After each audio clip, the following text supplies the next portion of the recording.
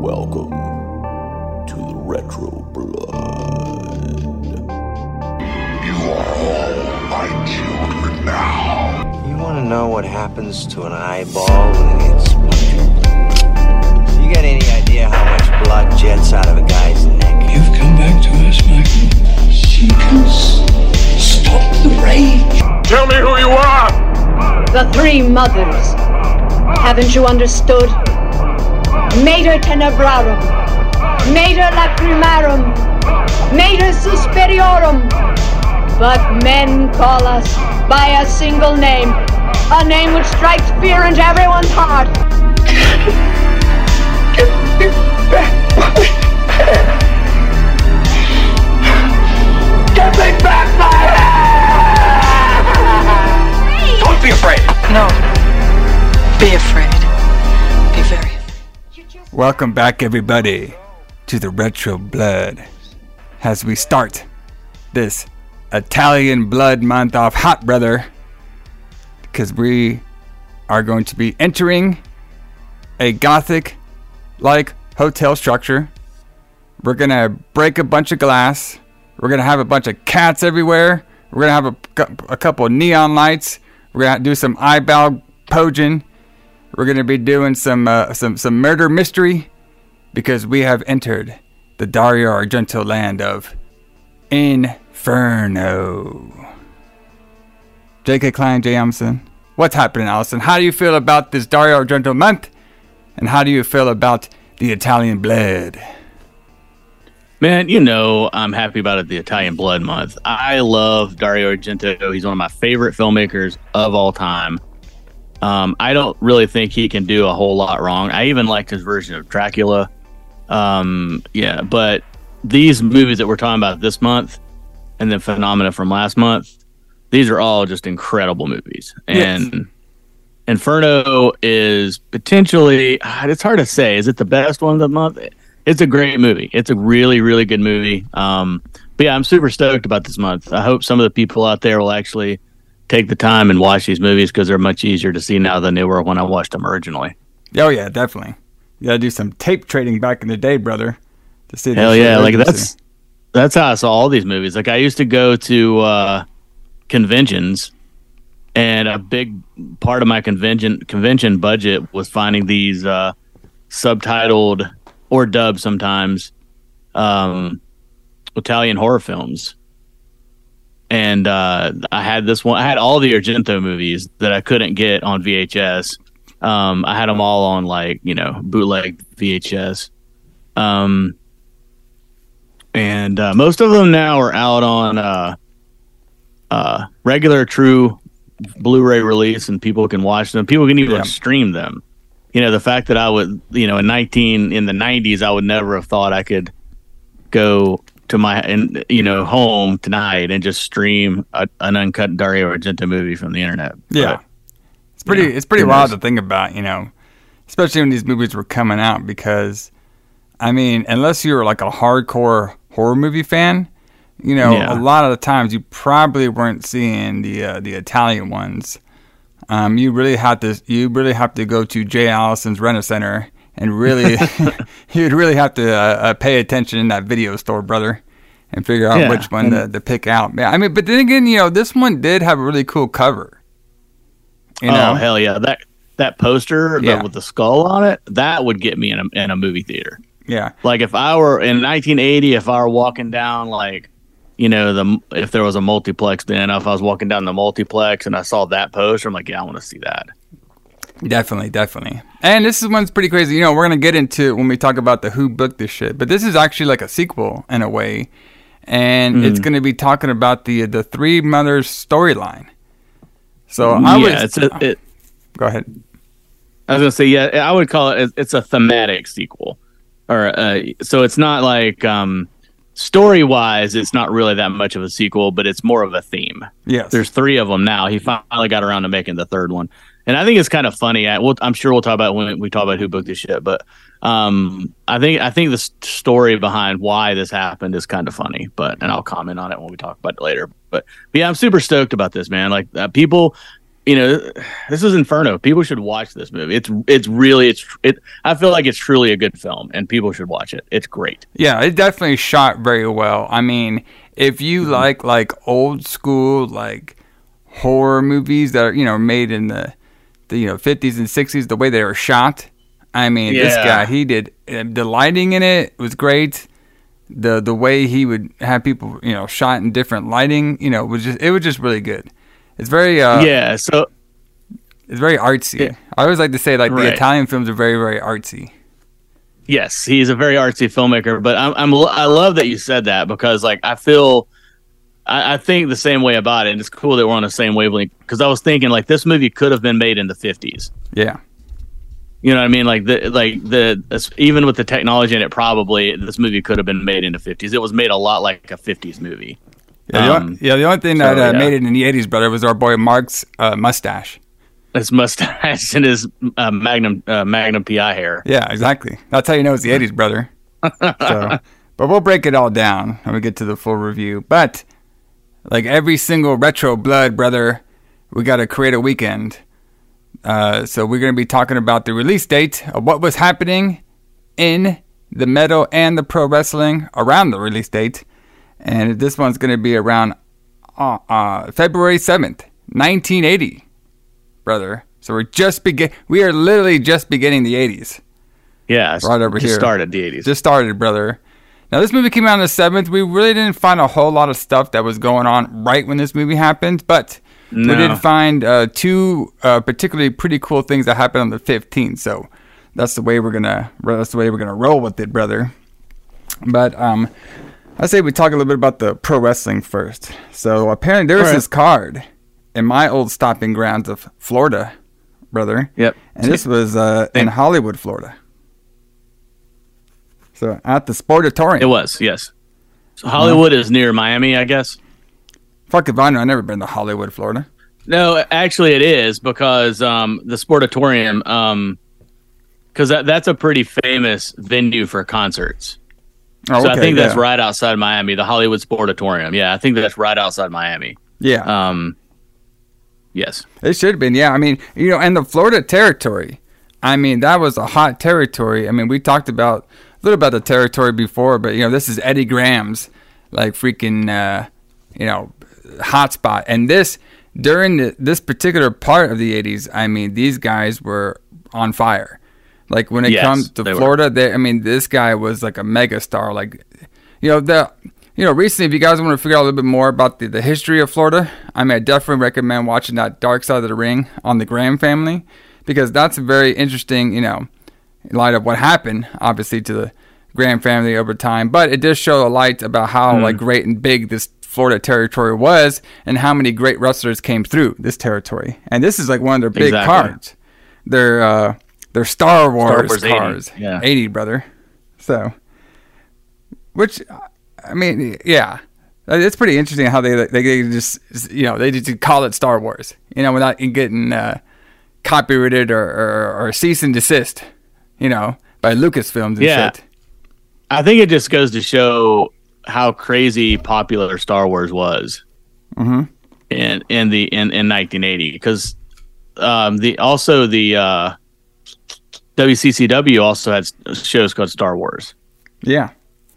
And I think it's just such a part of like culture at the time that, like, I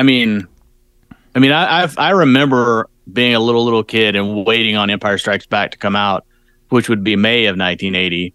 But obviously I was too little to have like any kind of idea of what was happening outside in the world. But like Star Wars must have been gigantic. Yeah.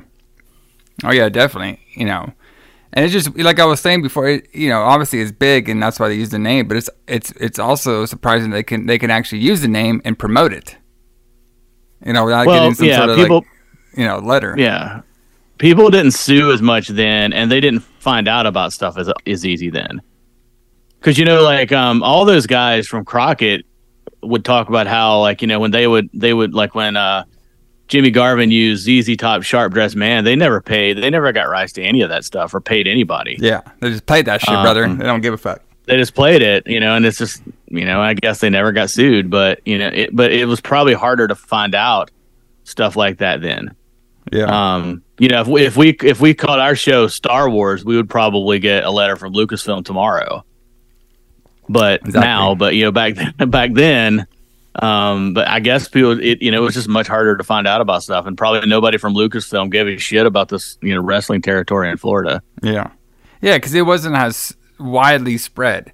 Usually, sure. This is during the part right here. Everybody who's not like familiar with territory wrestling. So, territory wrestling, you wouldn't see fucking Florida Championship Wrestling all the way in Canada or anything like that, Like there probably would be some stations outside of Florida that would pick up Florida Championship Wrestling, but usually it would be around that particular area or the surrounding area that would pick up the station. Like I said, sometimes you might be able to pick up Florida and possibly in New York, if you had maybe it's on 2:00 in the morning or something like that, maybe. Yeah. But kind of like Ring of Honor used to be, sort of. Yeah. But majority of the time it had to be around the particular area that was picking up the whatever local stations you can pick up around that area.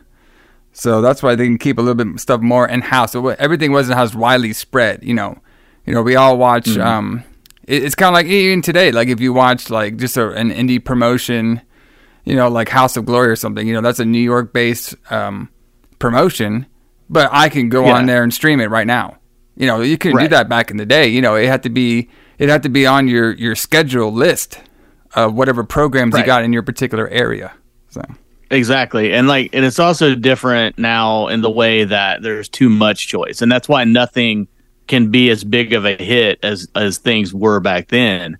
Because a couple of weeks ago when we talked about that Saturday Night's Main Event where 15 million people watched it, but you got to consider that there was 3 TV channels. Yeah. So if you were up and you were interested in wrestling, you were probably watching it because the other 2 channels probably had an old movie that you'd seen 100 million times. Yes. On late night TV. So, now there's I can't even finish a Netflix TV show because I have too much shit to choose from. Yeah. Yeah, that's crazy. You know what I mean? Definitely oversaturated now. So yeah, exactly.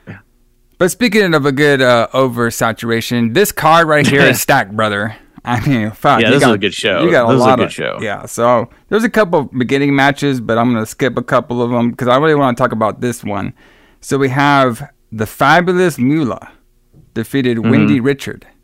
So that's a really pretty. I know they always had a very, very intense rivalry, and of course there's been some crazy stuff, about Moolah over the years. So I just thought that one was kind of interesting. The placement of how they would take that feud, all throughout the 80s and stuff. So it is. Go ahead. I was going to say it is odd though. And since you brought up the whole controversy with Moolah, I mean, I'm not saying that stuff's not true. It probably is to an extent. Yeah. But it is kind of weird that nobody brought that shit up until after she died. Mm-hmm. Yeah. You know what I mean? Supposedly, all those people, all those people were victimized for years and years and years, but none of them mentioned anything until after she died. Yeah. I mean, that's just, yeah. Yeah. I mean, yeah. It's just one of those things where you just, yeah. It's just a tough one. There's not much. Yeah. There's not much you can do. Really. I mean, it's one of those things. It's kind of like when somebody does a complaint, it's really going to go nowhere because the person's not here. Right. Exactly. So it's just one of those things where it's it never got brought up when they were alive. Now it got brought up when they're dead. What are you going to do about it? I mean. Right. Yeah. So the next one is going to be Nikolai Volkov defeated Don Diamond. Mm-hmm.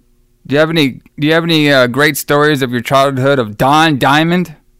Oh man, it's been a while since you've thrown one of those on me. No, I don't know who Don Diamond is. That's our boy, Don Diamond.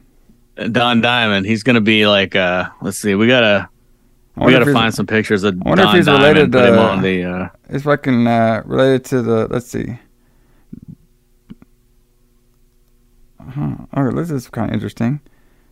So it says... Oh, Don Diamond. It says Don Allen Diamond, hopefully this is the right one, was an American radio, film, and television actor who portrayed Crazy Cat, the sidekick of heir apparent to Chief Wild England or Eagle on the popular 1960s television sitcom F Troop. No, that's definitely not him. Yeah, I was like, why the fuck did So you bring me to him? if you go to Don Diamond on Cage Match, gotcha. he literally has no matches listed. Interesting. Oh wait, maybe hold on. Maybe I'm not doing this right. Well, he does have some matches listed.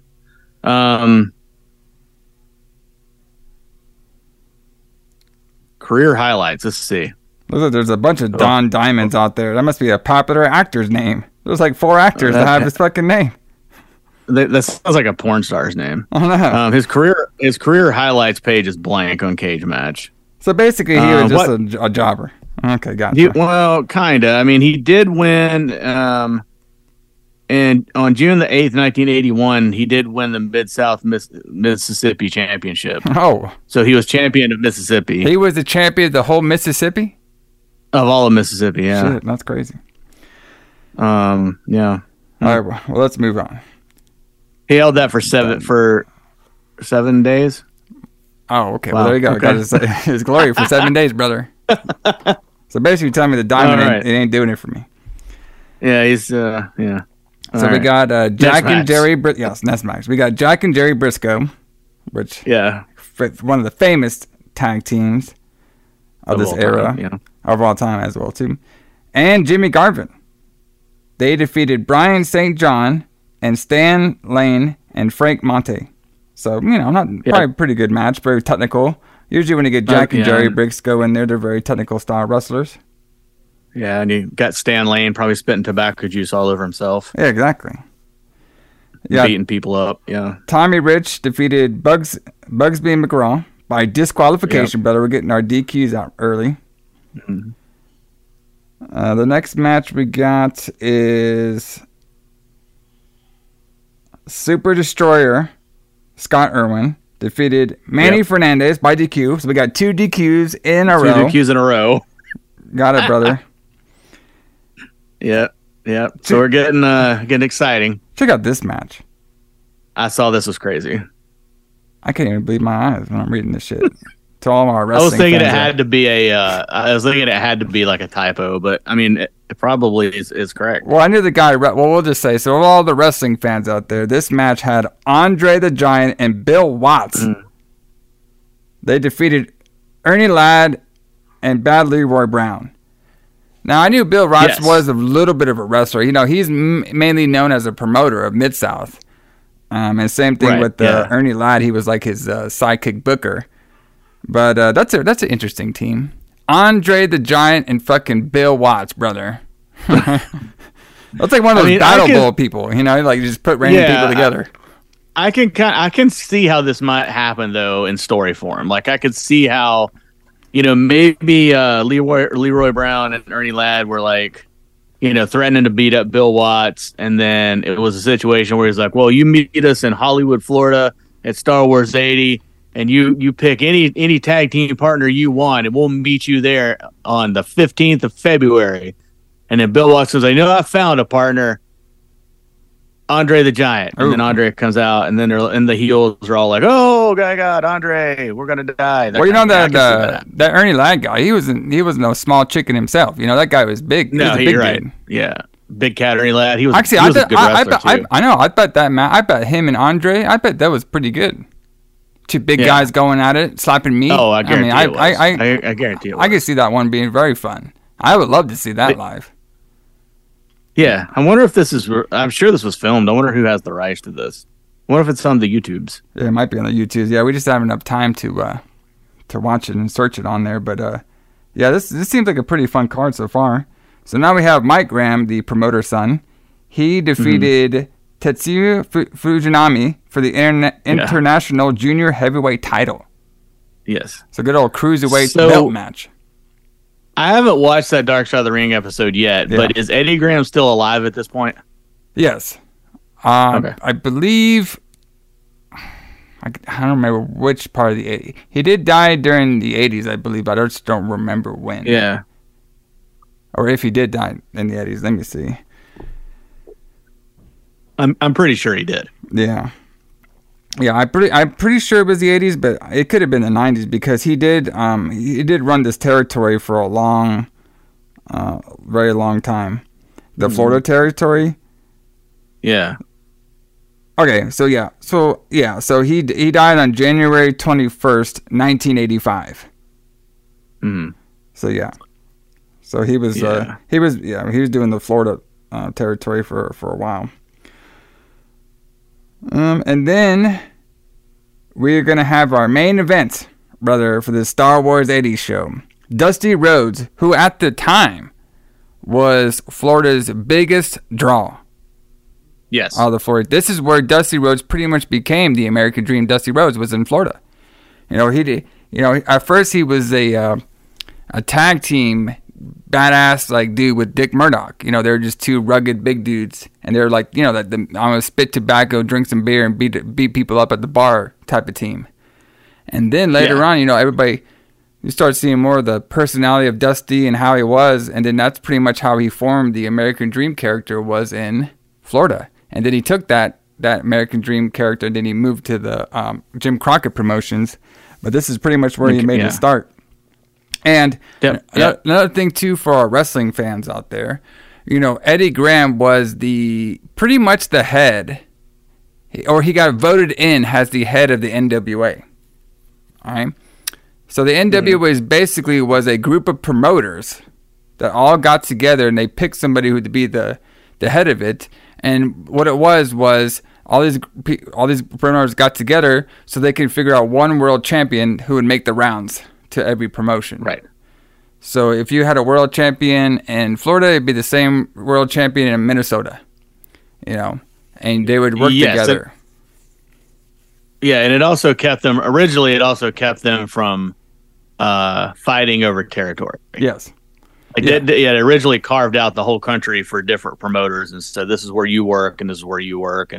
And which is why when Vince McMahon Jr. started going all the way across the country, it kind of made an upheaval. Yeah. It kind of turned the wrestling world upside down because you weren't supposed to do that. Yeah, you weren't supposed to do that, brother.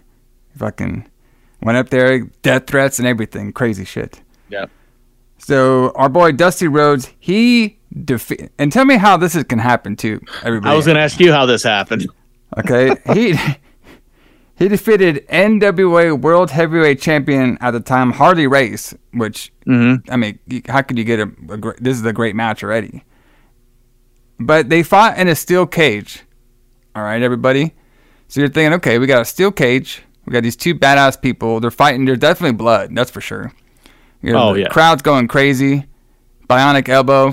Harley with the big knee. And somehow, Dusty Rhodes, or Harley Race got, DQ'd in a steel cage match.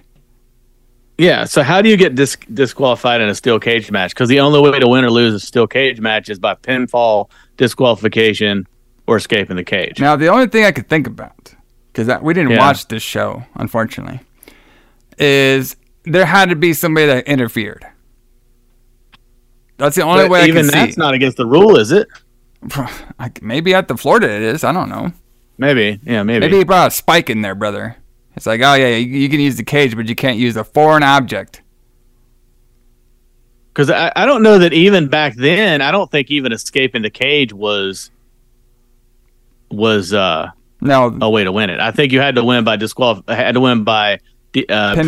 or submission. Pinfall or submission, yeah. Yeah, because I think the only escaping the cage, that actually came from the WWF. Yeah. During the Hulk era, you can escape the cage and shit. But I think everybody else kind of used you had to win by pinfall or submission. Yeah, because the cage was to keep other people out, right? Yeah. Originally, the whole idea was that it wasn't really a weapon. It was so these two guys can get in a cage and then there's the heel stable can't interfere essentially. Maybe he whipped too much ass. Yeah, that's how he got disqualified. Maybe. So, but yeah, I mean, what a fun show though. I mean, that Florida territory was hot, brother. We'd be out there in Florida. We would already found our copy of Inferno. Yeah, we'd already been watching it. We'd be like, those Italian mans, they're pretty crazy. And they're like, let's go to the show.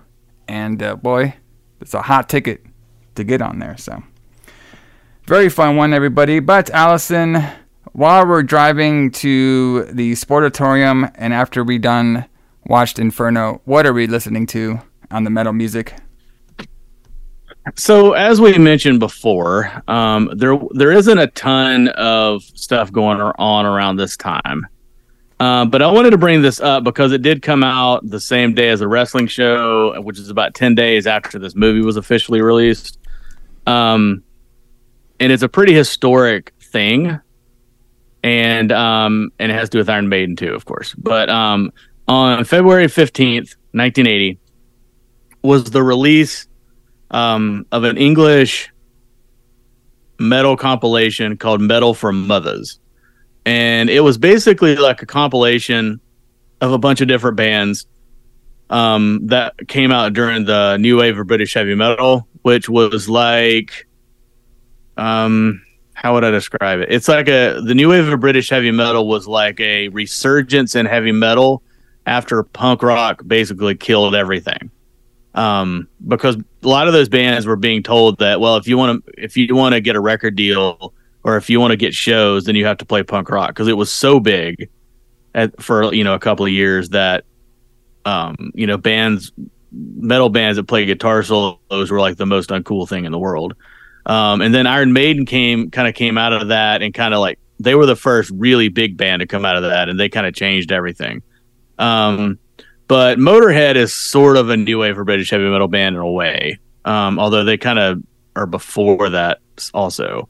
Def Leppard is kind of a new wave of British heavy metal band. Like before before Hysteria and all that, they were kind of a harder edged band. Saxon, Diamond Head, Venom, Raven are all bands. Metallica was really influenced by the new wave of British heavy metal. But this compilation has some really good bands on it other than Iron Maiden. It also has this band called Praying Mantis that's really good. This compilation also is really hard to hear right now. I've only been able to find it on YouTube. Yeah. And I was able to listen to some of the songs on like Spotify, but this compilation is not on Spotify. Samson is on here, which is kind of big in Iron Maiden lore because that was the band that Bruce Dickinson was in before he was in Iron Maiden, although he doesn't sing on this song. The song that's on here, he was technically in the band, but their first album was recorded before he sang anything. It also has Angel Witch on it, and most of these other bands I've never heard of, like Ethel the Frog, I'm not familiar with. But it does have Sanctuary, which was like the first, probably the first Iron Maiden single, which is not on their album. And it also has a different version of Wrathchild. So Wrathchild is like a really famous Iron Maiden tune. If you're not a Maiden fan, it's like a hit, if you will. Yeah. And it has this really, really distinctive bass intro. So every time they play it live, like it's usually song number 2 or 3, and every time they play it live, it just goes into this like really cool bass intro, and then the crowd goes nuts. But the version that is on Metal from Others doesn't have that. And did you get a chance to listen to both of those? So, I didn't get to listen to both of them, but I did listen to the first one. The one that you sent me, the version of Wrathchild. I listened to that one. Yeah, Wrathchild. Yeah, the one that starts. So it just starts with the drums and then it goes right into the guitars and the vocals. Because so this album version kind of starts that way, except the drums just kind of count off and go into the beat, and then the bass is Steve Harris is playing the bass by himself, and it's just like that. It's just got this really cool bass line, and then it starts in with that guitar solo at the beginning, and then Paul starts singing. So it's completely different. It's a completely different version, which I mean, it's kind of interesting, but the album version is much, much better. Nice. That Praying Mantis band is really cool. And I was also confused because there's a band on it called Toad the Wet Sprocket, which I know that name is like this shitty like pop band from like the 90s. Yeah. And I was like, what are the odds that there's 2 bands called Toad the Wet Sprocket, but apparently it's based on a Monty Python skit or something. Oh, okay. So you just got the gimmick. So that explains the gimmick, yeah. But yeah, I just wanted to mention that because, it's not something that we'll probably ever get a chance to talk about again. and it is pretty historic. Yeah. But yeah, eventually we're going to talk about the entire history of Iron Maiden on the show, and like when we're at the end of the show, we're both old men, and we finally done a show on every 1980s horror movie. Yeah, we should do like a playlist. Yeah, it's in Iron chronological Maiden, order of the Iron Maiden history, and you can just listen to the metal parts and. Yeah, with me talking about the history of Iron Maiden. So yeah, it's kind of so that'll be. I mean, usually when we talk about Iron Maiden, when it comes to our metal fans, it is our most popular segment, which is nice. That is nice, yeah. But I also want to say too, those albums that you're talking about that have different bands on them. That is a very good like tool that I think it doesn't really get used as much nowadays. No, when you have those can't do that now. Yeah, it's kind of hard to do it now because everybody just gets loaded up to Spotify or your little streaming music. But I found a lot of bands, especially like some Metal Blade bands as well, like off those CDs that just have songs on them, and you like them and stuff, and that's how you follow them from there. So that's a right.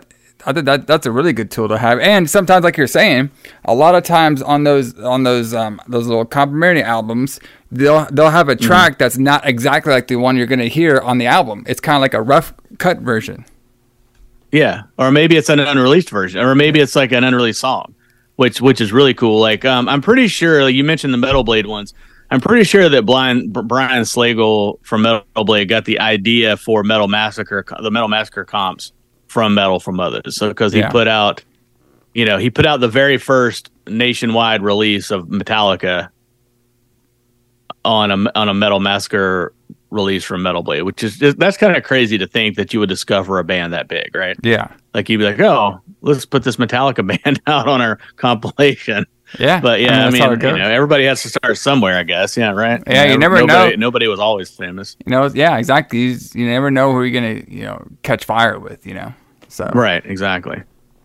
But yeah, that's pretty cool. I always loved those. I mean, we would have picked that up in the 80s, brother. I would have popped that shit in there. Let's get some new stuff. We would have heard that song and we'd have been blown away. So. Oh yeah, the cover alone would have made me buy it with the knight on the horse with the big sword and everything. That would be okay. Let's buy this. Definitely look it up. Like I said, you can only find that shit on YouTube. But hey, check it on, everybody. Definitely a fun little tunes over there. But I say, speaking of fun tunes, let's get into some of the Who Booked This Shit, brother.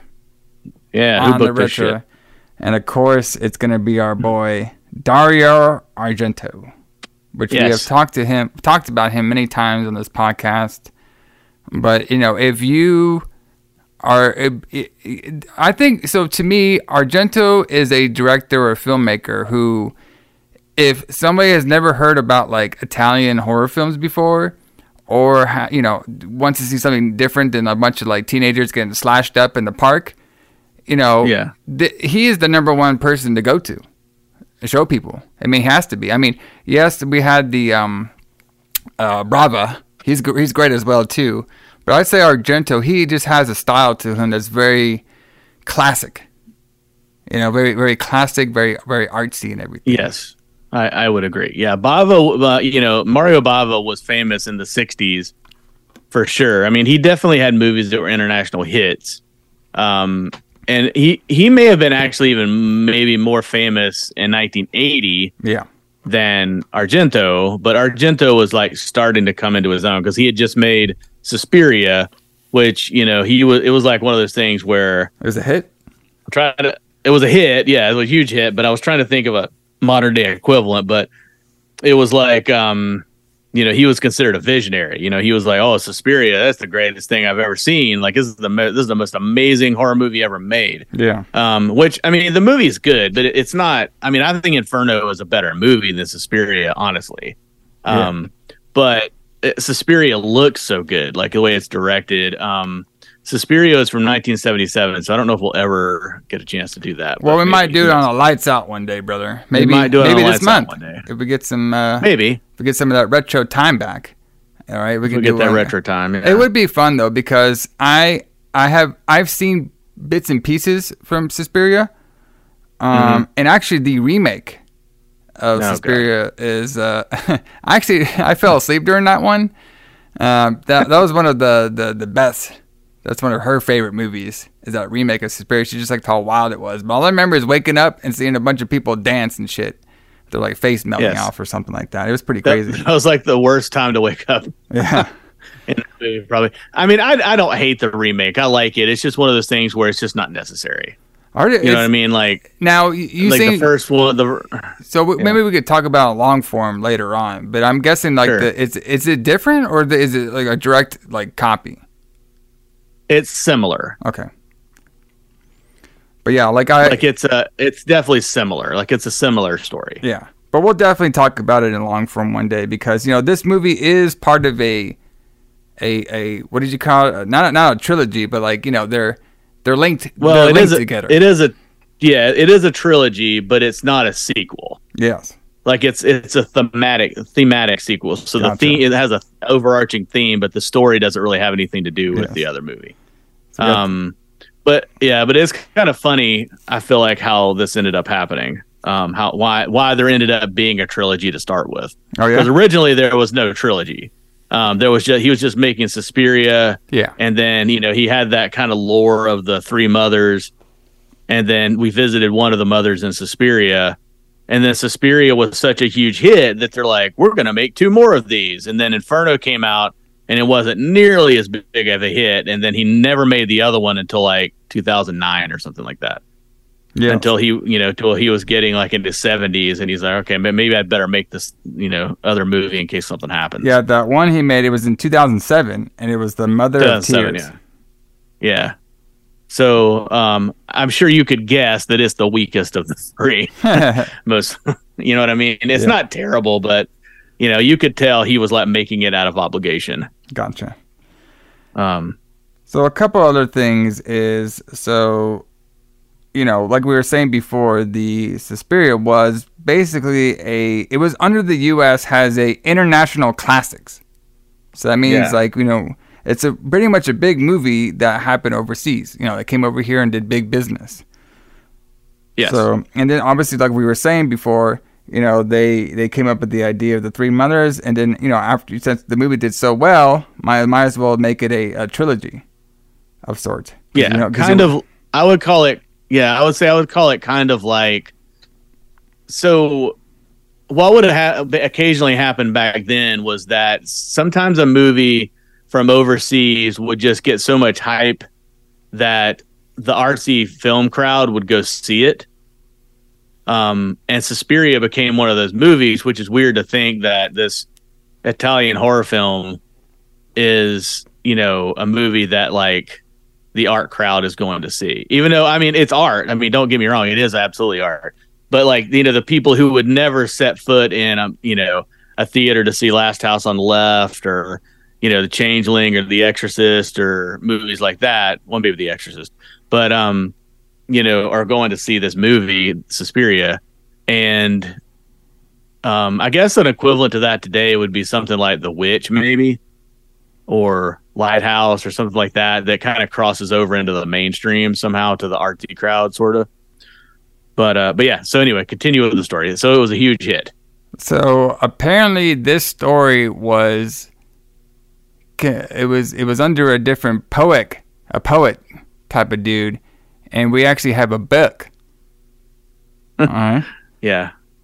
Not only the 3 Mothers book, but we got this book out here. It's made by, I'm probably gonna butcher his name, Thomas de Quinceys. Sure. And it was a Suspiria de Profundis, a sequel to his Confessions of an English Opium Eater. Okay. Yeah. So it's kind of like prose poems, so it's not like a story really. Yeah.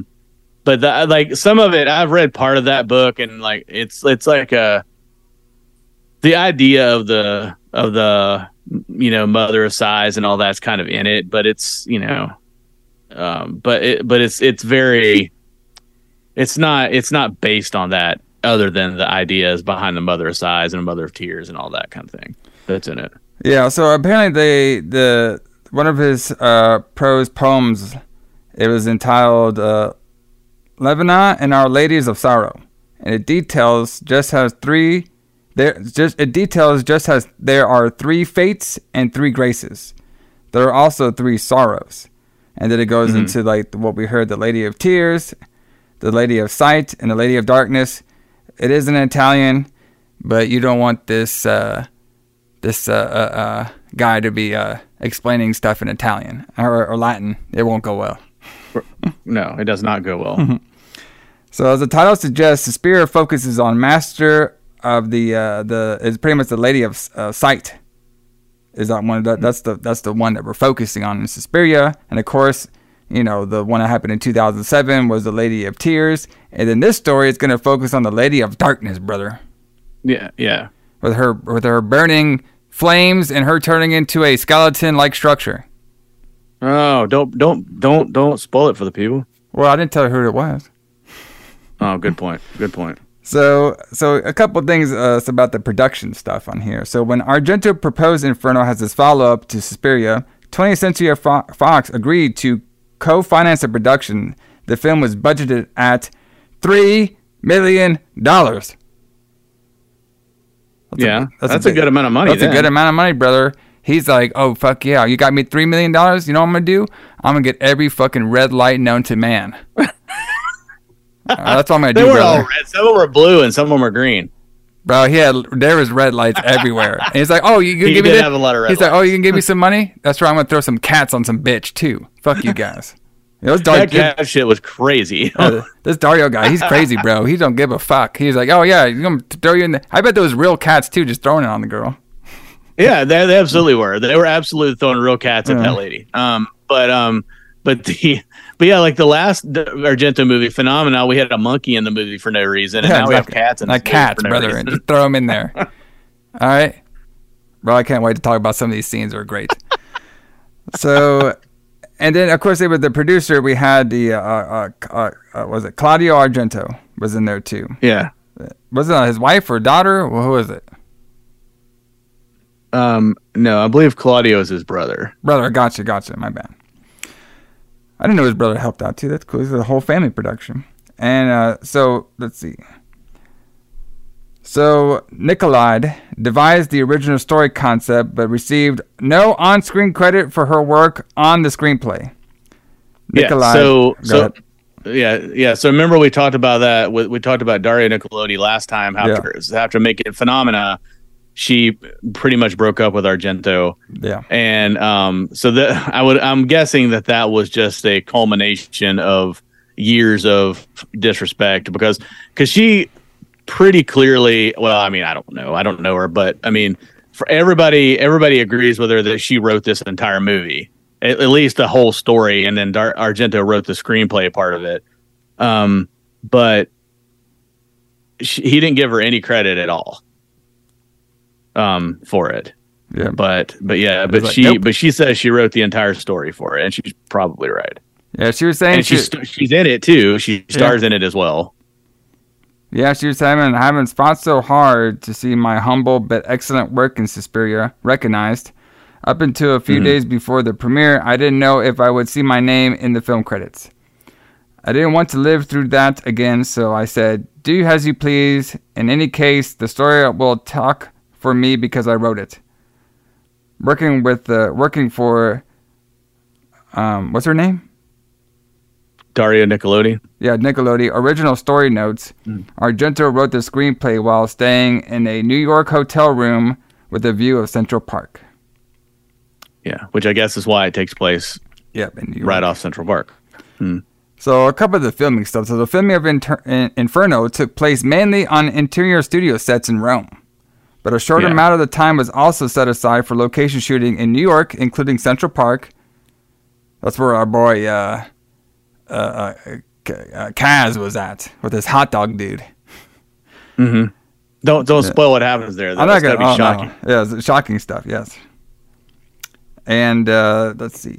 Let's see. So a couple things about the shooting stuff too. Let's see. During the film's production, Argento became stricken with a severe case of hepatitis. Yeah. And had to direct some sequences while laying on his back.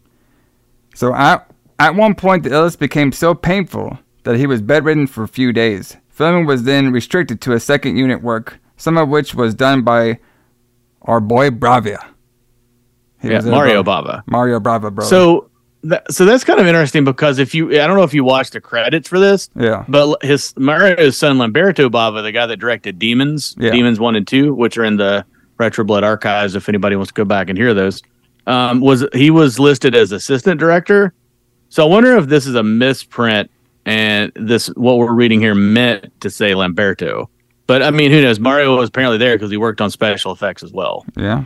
Maybe he did a little bit of both. Oh, yeah. Maybe he did both, yeah. Argento has called Inferno one of his least favorite of all his films. Interesting. Yeah. I wonder why he says that. Well, it's probably because of that shit he came down with.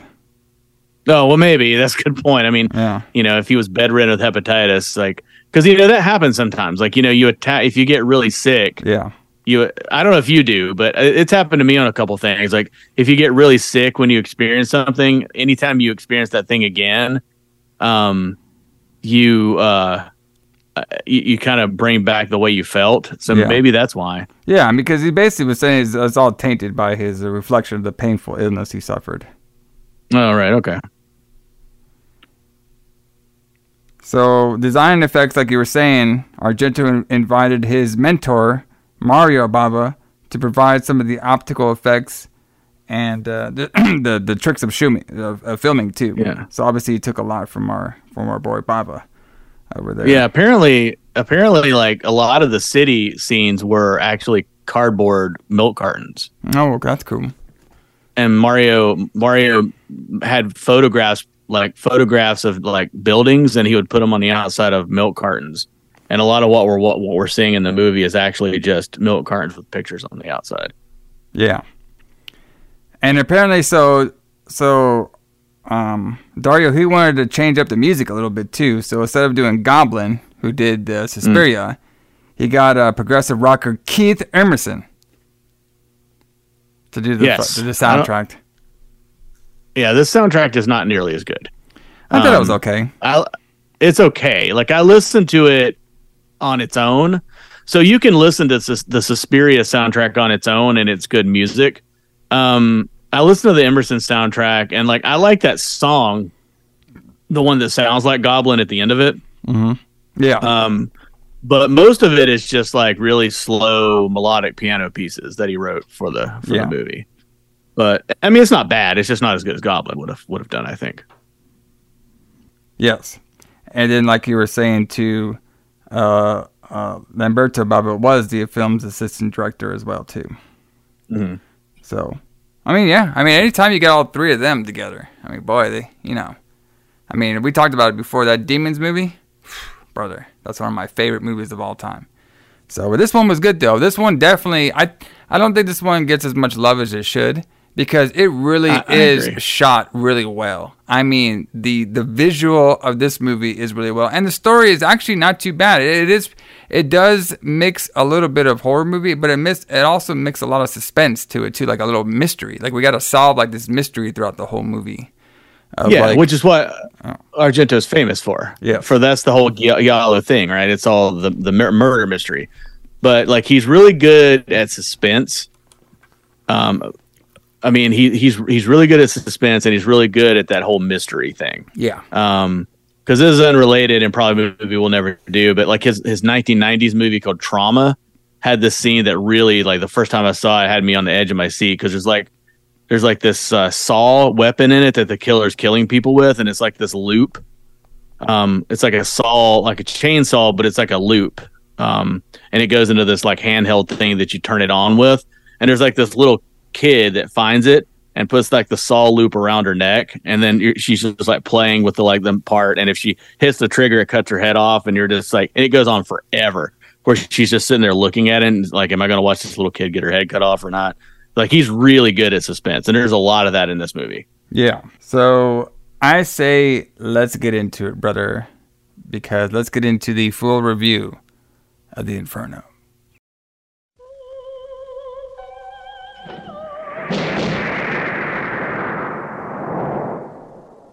I do not know what price I shall have to pay for breaking what we alchemists call silentium. The life life experiences of our colleagues should warn us not to upset laymen by imposing our knowledge upon them. The book! What?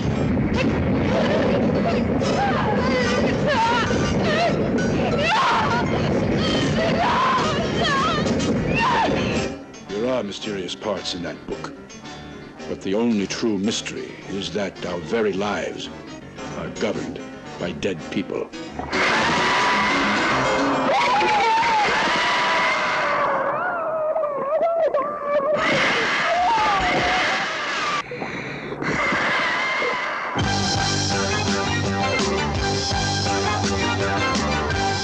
In the beginning, there were 3 mothers, the same as there were 3 fates and 3 furies. Man has always mistakenly called them by one terrifying name.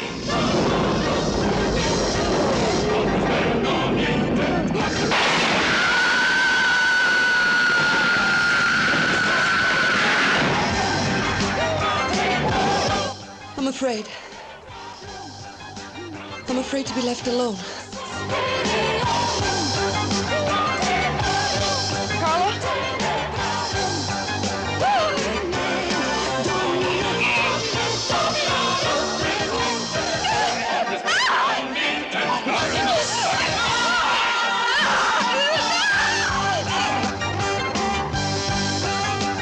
My sister. Where is my sister?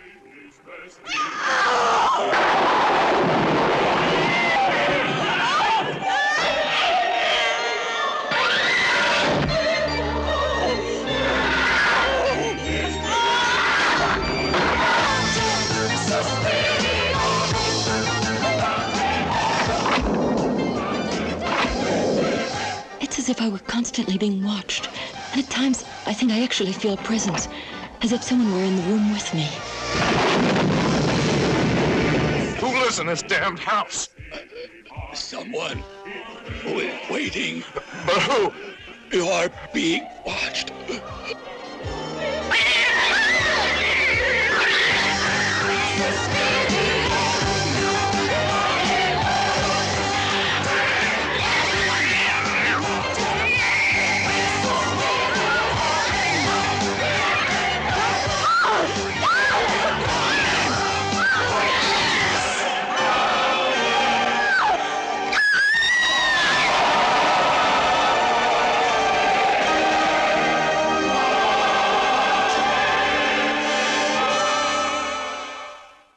Okay, so we start off the movie with a character, a woman character, who we're gonna soon to realize his name is Rose, and she has this book that the antique guy sold to her in her luxury hotel apartment, and yes. This book is about the 3 mothers. Which, I don't know if this was like a dubbing thing throughout the whole movie or not, but they went back and forth saying, oh, this is the 3 sisters. Oh, this is the 3 mothers. So it's like, well, which fucking one is it? So basically the 3 mothers. Yeah, it is really weird that they did that, because like even in like the thing that we were just reading in the Who Booked This Shit segment, it says like the Lady of Tears, which I'm pretty sure Mater is mother. I mean, I could be wrong. Maybe I am wrong about that, but yeah, and they call them like the 3 mothers sometimes too. So yeah, but maybe all those things are right. Maybe they are all sisters and all mothers. And well, I think they're mothers to the world, but they're all grouped as sisters. They're all like related to each other. I guess that's what it's supposed to mean. So basically this is like it's a book, but it's a diary of a true story that this guy is trying to tell us. Did you catch his name? The book writer? The book writer, the author? Yeah. No. Off the top of my head, I do not know. Yeah, it's like, man, he said he has some sort of Italian name. I had no idea which it was. It is Varelli. Varelli? Okay. So the book was called The 3 Mothers, and it was written by an alchemist named Varelli. Yes. And he describes that they're real, and he basically described that he built them a house. Okay, And he goes on to talk about the three mothers, which, you know, they're in Latin, but then they explain them in English too. We had the mother of tears, the mother of sorrow, and the mother of darkness. And then he says, okay, here's where they all live. Okay. So, right. Well, he built each of them a house. Yeah. Okay. So there's 3 houses, and 3 sisters. Yeah. Yeah. So he beat each of them a house, and of course, the one of darkness is going to be in New York. It's going to be the one we're going to be talking about, and then it's somehow an apartment building, but whatever. Yeah. I mean, you got to get just because he built her a house, but you got to get that money coming in somehow. All right. Well, that's a good point. You can just rent out the buildings, right? Rent out the rooms, the apartments. Yeah. Good point. And I'm guessing, so the mother of tears, she lives in Rome. Yes. Okay. So I guess that's where takes place. Yeah, we wouldn't find out about her until 2007. Yes. little. So 47 years later or whatever that would be. All right, we got, hey, she lives long, okay? And then our girl from Suspiria, they live in, what's it, Freiburg? Freiburg, Germany. Yeah. Germany, brother. So he's going on about this, and the girl's like, she's looking all kind of like worried. And then they say something about you can find these keys at certain places, and one of the big mystery of the keys is hidden under your shoe. Yeah. Okay. And then she like randomly writes a note to her. I thought she was writing to her stepdad, but I guess she was writing to Mark, like her brother. Yeah. Her brother. Yeah. And then this is actually a funny scene. So and on the Retro Blood, it's funny, and I'll explain why it's funny, because this is basically a conversation that me and Alison would have. So yes. Rose goes back to goes to the antique store that she picked up her book from. For her book, okay? And the guy's like named, what was it, Kazarian? Kazarian's Antiques or something. Yeah, something like that. Starts with a K. I can look it up. But anyway. And she goes in there and was like, hey, I read this book. All right? And I think this shit's real. And the guy's like, this shit ain't real. Okay? And she's like, well, in the book, it says she was like, in the book, it says there's some weird shit smell around here. And this guy's like, it's the cake factory across the street. There ain't no fucking factory. All right, this ain't the book. Well, she said, well, in the book, okay, it said there's. You're right. That is a very Retro Blood thing for me to talk about. Like, well, it's not just this. This happens to be all the time, because like when I won't like a movie version that used to be a book, they'll ask me why I didn't like it. I'm like, well, it's not like the book, and they're like, oh, you're one of those people. But when I was watching the scene for the first time, I was like, okay, so Alison is the Rose character, and I'm like this oldest. Yeah. I'm like this old antique shop owner saying you're crazy. Fuck the book. Kanzaki, is that his name? Yeah, I'm just gonna call him Kaz. Right. Kazanian, that's his name. Yeah, Kazanian, yes. Mr. Kazanian, yes. So he's going. Then she's like, okay, well, what about these clues and stuff? He's like, I have no idea what we talk about. All that shit's fiction. He's just blowing her off the whole time. She's like, what? And then like the last part, it was pretty funny before he like shut the door on her. She's like, well, if you read the book, he's like, fuck the book. I just think it's funny that he said, part of it is the smell. Yeah. That clues her in. But he says it's the cake factory. So like, and that keeps coming up too throughout the whole movie, where they're like, it smells like a cake. Like, I mean, because I thought that it smelled bad, but is it supposed to smell good? It smells like cake. Like I have no idea. Maybe they smells like cake. Yeah. This is so weird. Do they burn did they burn cake or something? Is that what we're smelling? I don't know. I just think that, I mean, there's many choices that were made in this movie that I can't figure out why they were made. Yes. But like, you could have been like, oh, it's like the tire factory, that's why it smells bad, or no, it's just the sewer. It's the sewer that you smell. It's them fucking cakes. Try to get that fixed. No, it's a cake factory. It's been there as long as I've been here. Yeah. He says. Yeah. So she's walking outside, and then she keeps hearing stuff, I guess, in her memory about where the keys are at. So there's one key supposed to be in her shoe sole. And there's one key in the basement. Yeah. And then she goes down into the basement, and our boy Kaz is looking at her like, she's going down to the basement. So this guy was a weird character. We'll get into him, but he was a weird, strange one. Yeah. Nearly everyone in this movie is weird except for maybe Mark. That's true. So she goes down to the basement, and she just like apparently this basement just has like a random hole with it's filled up with water, and there's a bunch of like furniture shit down there. Like this. Okay, so no, it's more than that. She has that little keychain thing, right? And then she drops it. Yeah. And then it goes into the hole with water in it. Yeah. And then she like reaches her hand down in it to try and get it, and like she can almost get it, and it's like caught on something. And then it just keeps getting deeper and deeper. Yeah. And then she like climbs into the hole, and then like it's like a whole ballroom full of water. Yeah. And she drops her keys, of course. Like, yeah, of course she drops the keys all the way to the bottom. But why? Like, where? You would think this would be like, bad for the building or something, right? It would. Well, which is weird because this whole like submerged room. Yeah, and like this really didn't like this part like this is only like here like this doesn't even get like brought up later. It's just like okay, no, we never go to the underwater room again. Yeah, we never see the underwater room again in the entire movie. Yeah. Like, why is this in the movie? Well, I had two it looks ideas. Cool. Yes, I had two. The two conclusions I came to was it looks cool.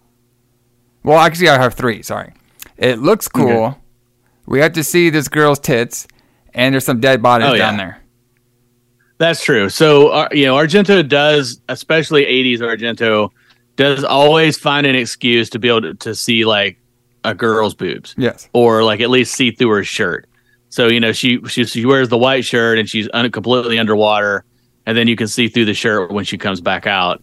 But it looks amazing. Like, and apparently they didn't use any optical effects when they made that. Like, they just filled a room full, like a tank full of water, and put like furniture in it, and then she's like swimming in this tank. Yes. Yeah. So it's really cool. I thought it was weird that she held her breath for so long, though.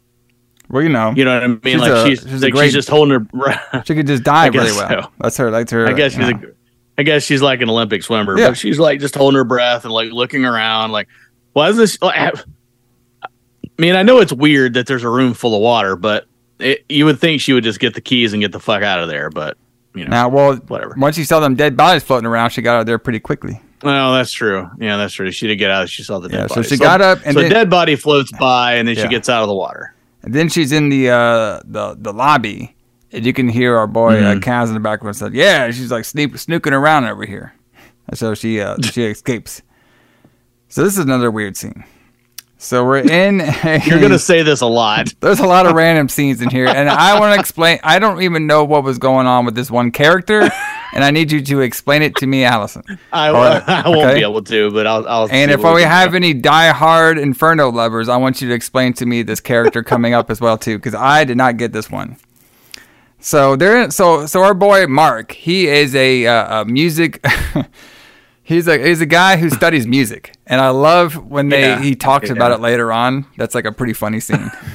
Okay, so he is a guy who studies music, and I guess they're doing some sort of like music test, and he has a girl, which I don't know if it was his girlfriend or his friend Sarah. She was there too. And I assume that it was his girlfriend or a really, really good friend. Yeah, it's one of the two. I don't know if it was. I mean. Well, we'll get to that. So basically, they're in the music hall, and they're listening to some sort of like opera music, probably some famous opera singer and shit, or classical music singer, whatever you want to call it. Yeah, so on headphones. Huge on his headphones, brother. I loved it. Yeah. So he's like looking at a paper, right, and then he like stares at this note from Rose. He's about to open it and everything, but then like he like looks over, and there's like this girl like petting her cat. Just staring at him. And in my notes, I was like, okay, there's a girl over there petting her pussy. Of course, that would be your notes for this, but so there's like this girl that's just like staring at him, and it starts to, and then like he looks over like again, and starts staring at his ass, and like our boy Mark, he doesn't know what to do. He's like, does the girl want to fuck me or something? Like, what's going on over here? You know what I mean? It's like, is fucking classical music getting her all good and going or what? And he was just like staring at him the whole time, petting her little pussy. All right. Mm-hmm. And then like the windows blow open. There's a bunch of wind everywhere. And she's like hardcore down on his ass. And he's like, what the hell's going on here? And then like, I guess the class ends. And then she's like automatically up in the front. Like he doesn't see her again. And she's like all the way at the front. And she just leaves. Yeah. And she is in the movie one more time. Yes. But there's no real explanation of who she is or why she's who was the pussy cat lover? I have no idea. So the reason that scene is in the movie is because she's a pretty Italian girl, and Argento loves pretty Italian girls. Yes, and he loves to have wind in their hair too. Yeah, he loves wind. I mean, we learned that from the last movie, but Argento loves pretty girls. I mean, the only thing I can think of... It's obvious from his movies. The only thing I could think of is maybe it's the mother of, what is it? Darkness. They also call her the mother of shadows, too. Don't tell me they didn't, because I heard that shit they in did, there. yeah. You're right. So maybe she could do, like, different forms or something. That's the only thing I could think of. Yeah, maybe. I mean, maybe she's like... it could be... Okay, so... She does have a plot point, right? So she keeps Mark from reading the letter from his sister. Yeah. So maybe it's the witch sending someone, not someone, but like manifesting something for him to look at to distract him.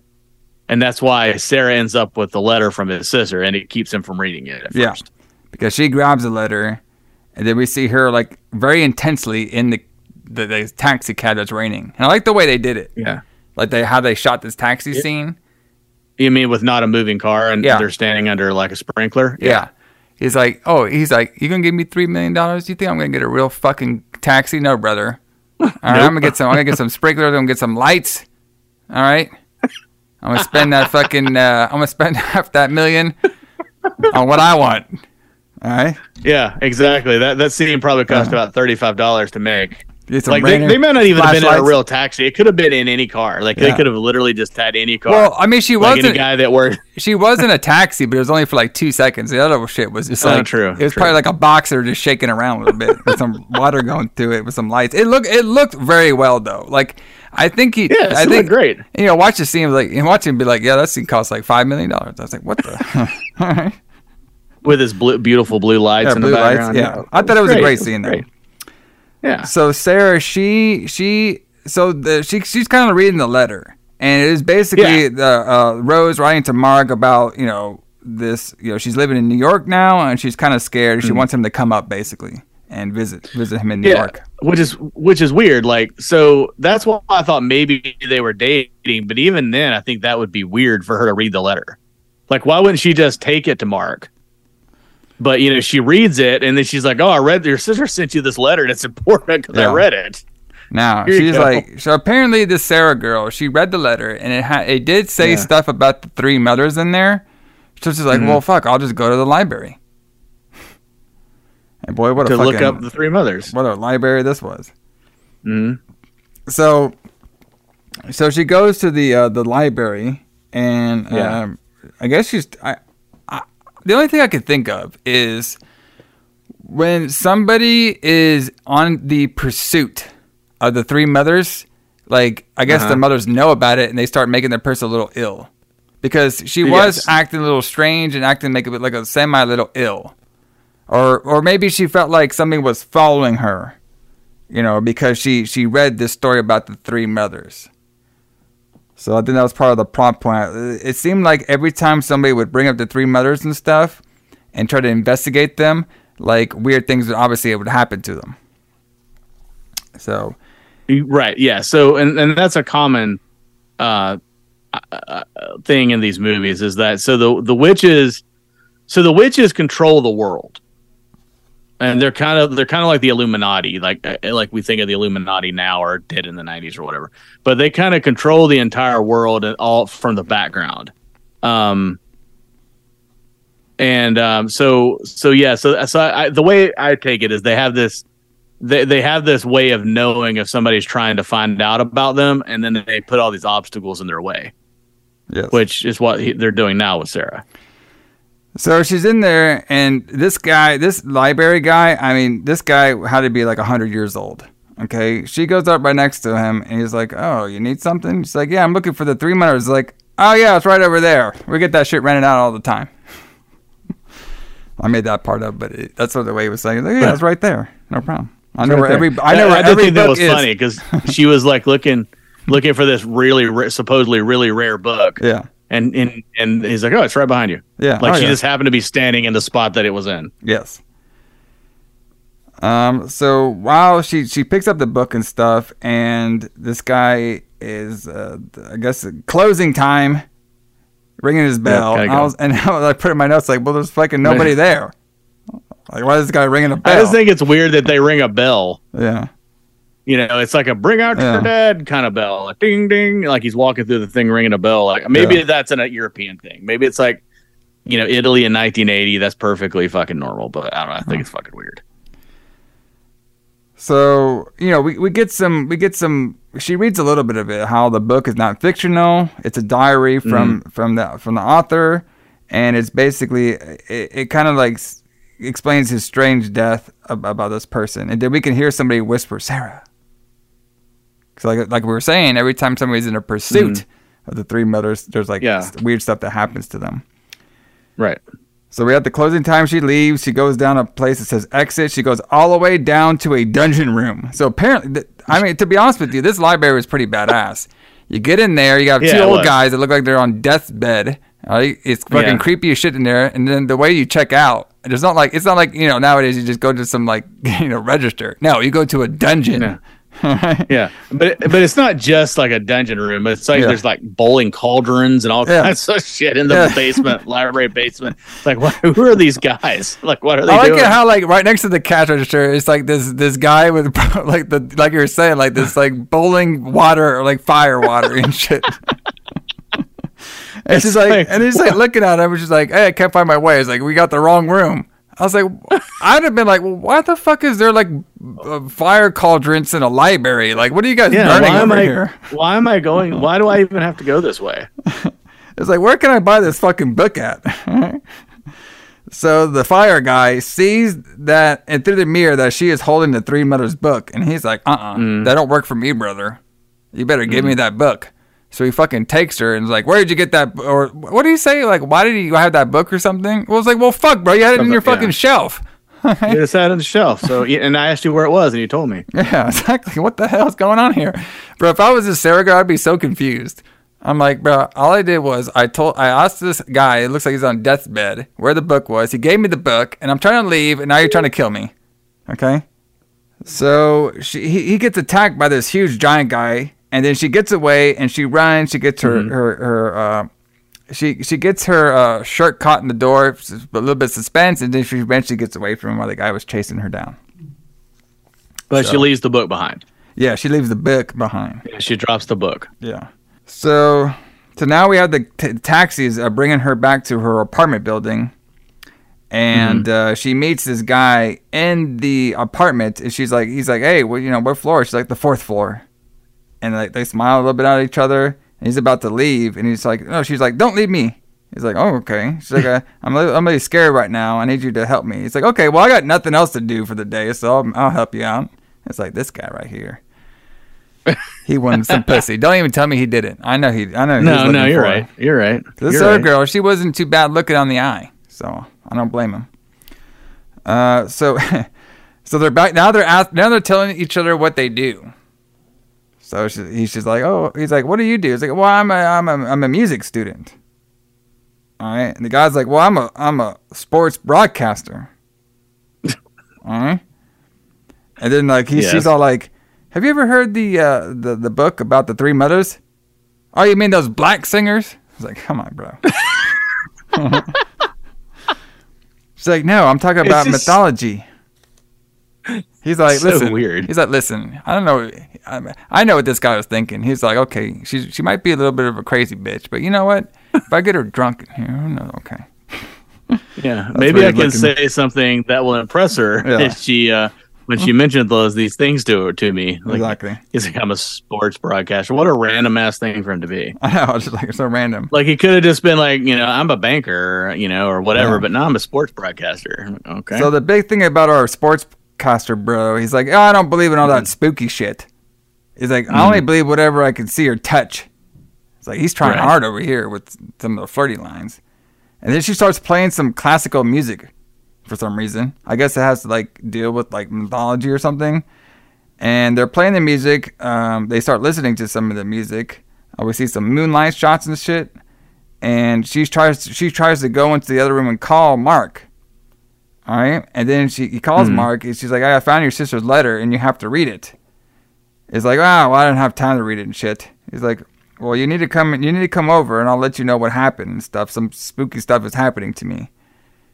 And then during this, the lights and the music, I actually thought the way they did this was actually pretty interesting, and I think it's very creative. So we have like the classical music playing in the background. While she's talking to Mark, and Mark's on his way over, but it's like going in and out.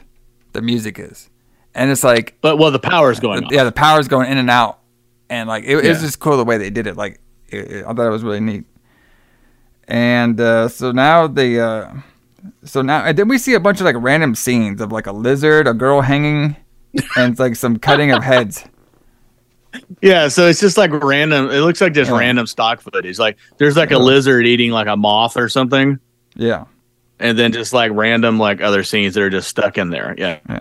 So Sarah freaks out and she's calling Carlo. That's the sportscaster's guy's name. His name is Carlo. Carlo, yeah. And Carlo's like, "Oh, don't worry about it. It's just it's just an overload of the wires." And she's like, "Well, don't go there." It's like, "I gotta go by the fuse box." "Oh, okay. Well, just let me know where you're at." Perfect. So he goes to check on them, and he's going down to the breaker box room and stuff, and he's telling her where he's at and everything. She's like, and then she starts getting a little scared, so she runs to him, and he's like, "Oh yeah, I think I fixed it." She's like, "Okay, cool." So she goes to him down to the breaker box room, and then when she turns into there, out pops Carlo with a fucking knife in his neck, brother. Yeah, so, okay, hold the phone for a second. So, but isn't he just, like, around the corner? Like, you make it sound like he went, like, downstairs, or, like, in the basement. But isn't he just, like, in the other room? Yeah, I mean, he's a hallway down. Okay, because, like, you know, so when does... I just find this dubious. Like, this scene shouldn't be funny, but it is.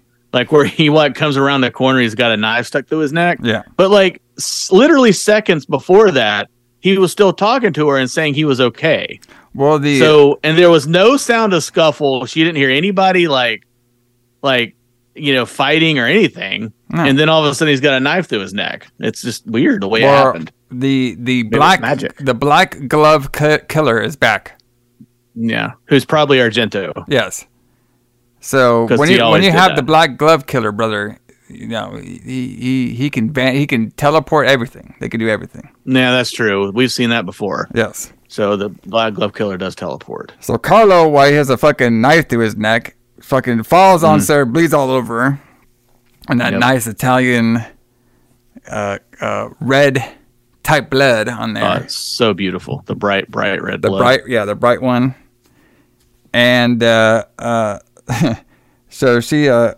then she tries to run away, and then the killer takes the knife out of the neck and stabs her in the back. Mm-hmm. And then Mark just shows up. He's looking around for Sarah, and he reads the note. You know that note about the key being under his shoe. Yeah. And we see our first broken glass. Did we mention that? Yeah, did we mention that Mark called her? No. I said that. I said Sarah called Mark. I couldn't remember if we mentioned that. Yeah, I did. Yeah. Oh yeah, Sarah called Mark, and then the phone call gets cut off. Yeah, which is why he goes over there. How could you forget that? All right, our boy. I don't remember. See, I think the problem is, Alison, you've been thinking about these mothers, and they're starting to haunt you. Maybe, yeah. They're coming to get me. I'll never sleep again. And don't forget. Call you at 3 a.m. Yeah, exactly. Don't forget the little keys under your shoe now. Okay? Yeah. Now I'll be terrified, and I won't even sleep tonight. There you go. So he sees broken glass, and that's so. If you all are doing shots, if every time I say broken glass, just start it up because there's a lot of broken glass.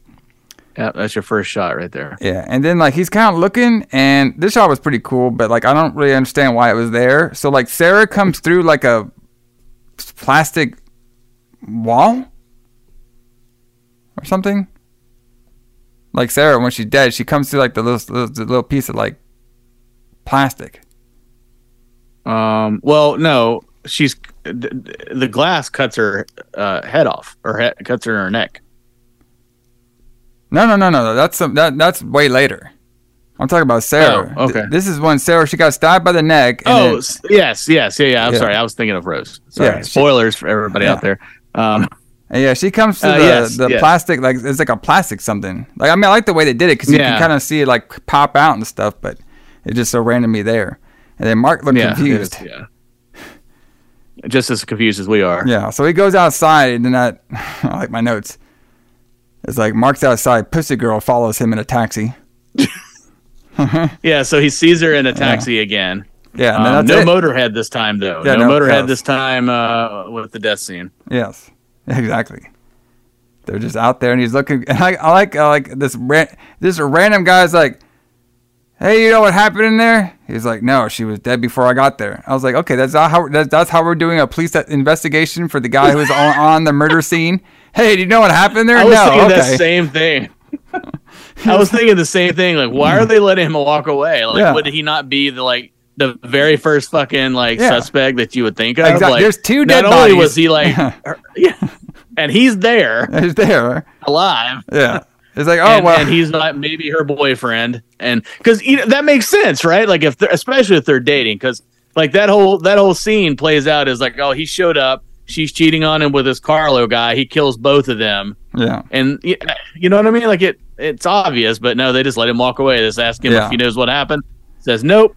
And he's clear to go to New York. The only thing I could think that was going through his head was maybe he thought like this guy, this guy that she was either cheating on with or something like that. Like they killed each other out of passionate Italian passion. Maybe passionate Italian passion. Yeah, maybe, could be. So now Mark's back home. He calls the sister now. All right, and he's like, "Yeah, I didn't read your fucking letter. I didn't have too much time." By the way, you know that girl Sarah? He didn't even bring that up at all. He's like. not even anything. He was all like, so basically, the problem is they couldn't really hear each other. The phone was going in and out. So this scene was like, I can't hear you. It was like, Rose, Mark, Rose. Okay, we got it, guys. And she basically, it was like, just come here right away. There's some creepy shit going on. So Mark now needs to go to New York. Mm-hmm. And so now we're back in New York, and by the way, this was all taking place in April as well too, because the little screen text told us. We have Rose. She is back. She's looking around. So she tries to go on her door knob, all right, and she gets hand cut. Her hand gets like cut on the doorknob, and then she leaves a little like handprint on the little curtain. Yep. Yeah. Bloody handprint. Yeah. Yes. So we see some of the killer's gloves now. Mm-hmm. And Rose is now, she's like walking through the whole like maze of like this hotel. We hear like lots of thunder. There's a shit ton of red lights everywhere. Very, very beautiful stuff. And, half this movie was getting characters to walk into very cool rooms. Yeah, and I think that's typical of Argento in Suspiria and in this movie, is that the story is kind of secondary to how it looks. You know what I mean? Like this movie looks great, and but why some of the things happen in it are kind of a mystery still. Yeah. But yeah, like a lot of it is having characters walk into rooms that look really cool. So she's walking around and she's moving, and then eventually she gets caught by some demon hands. And then she gets pushed onto this guillotine, and she starts getting her fucking head chopped off multiple times. So this is the guillotine moment with Rose, which I thought was pretty. It was pretty shocking. She just ran. I thought this girl was going to be like a main character, but now she's just like I thought she'd be a main character. So we're like 40 minutes into the movie, and like two of the people that we thought would be main characters are dead. Yeah. But this is the scene where she's walking through the room and has the cobwebs and everything in it. Yeah.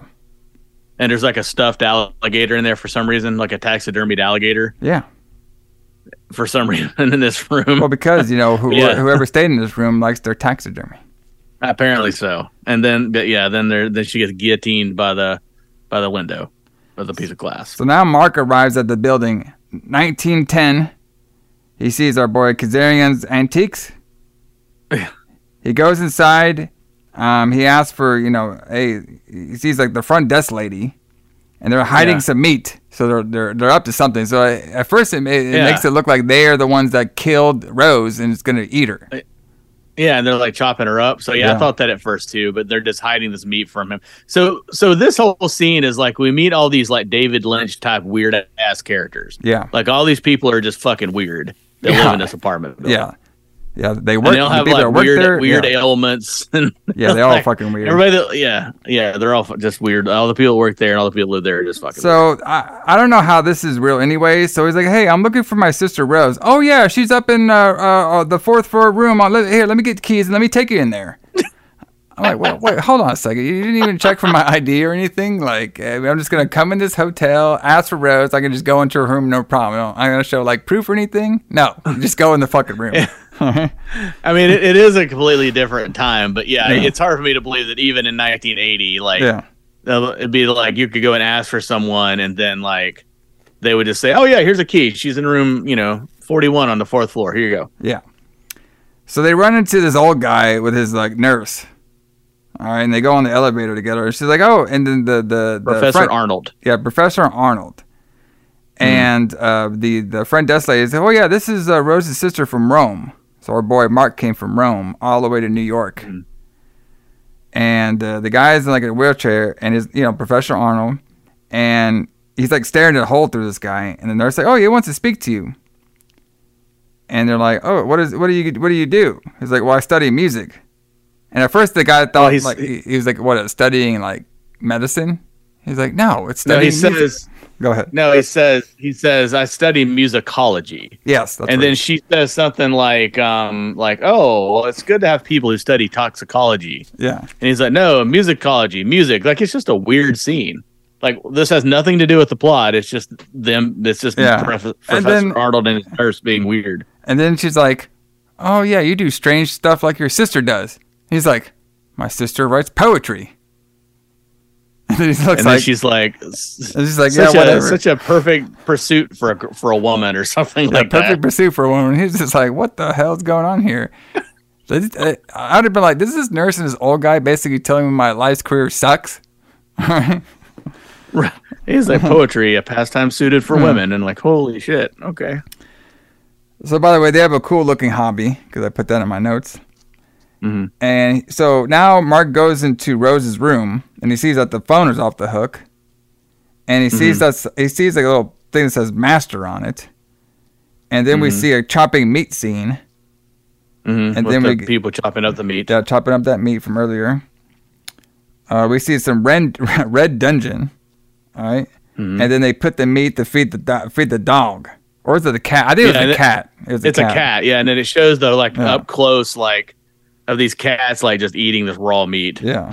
For some reason, and it seems to go on for a while. Yeah. Then we have the boy Kazarian. He's walking around all creepy. All right. Mark's putting up his things and stuff, and he keeps hearing somebody say hello, but it's like not coming from the door. It's like coming from the vents and stuff. And so he like looks around all creepy and stuff.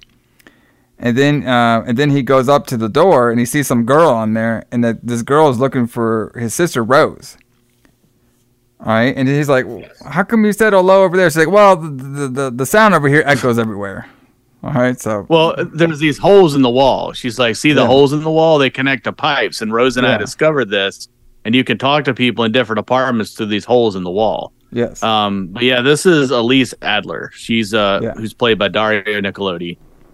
She's Rose's friend, and she's does she say like her husband's on business or something, and she's like sickly and she can't leave the apartment or something like that? Yeah.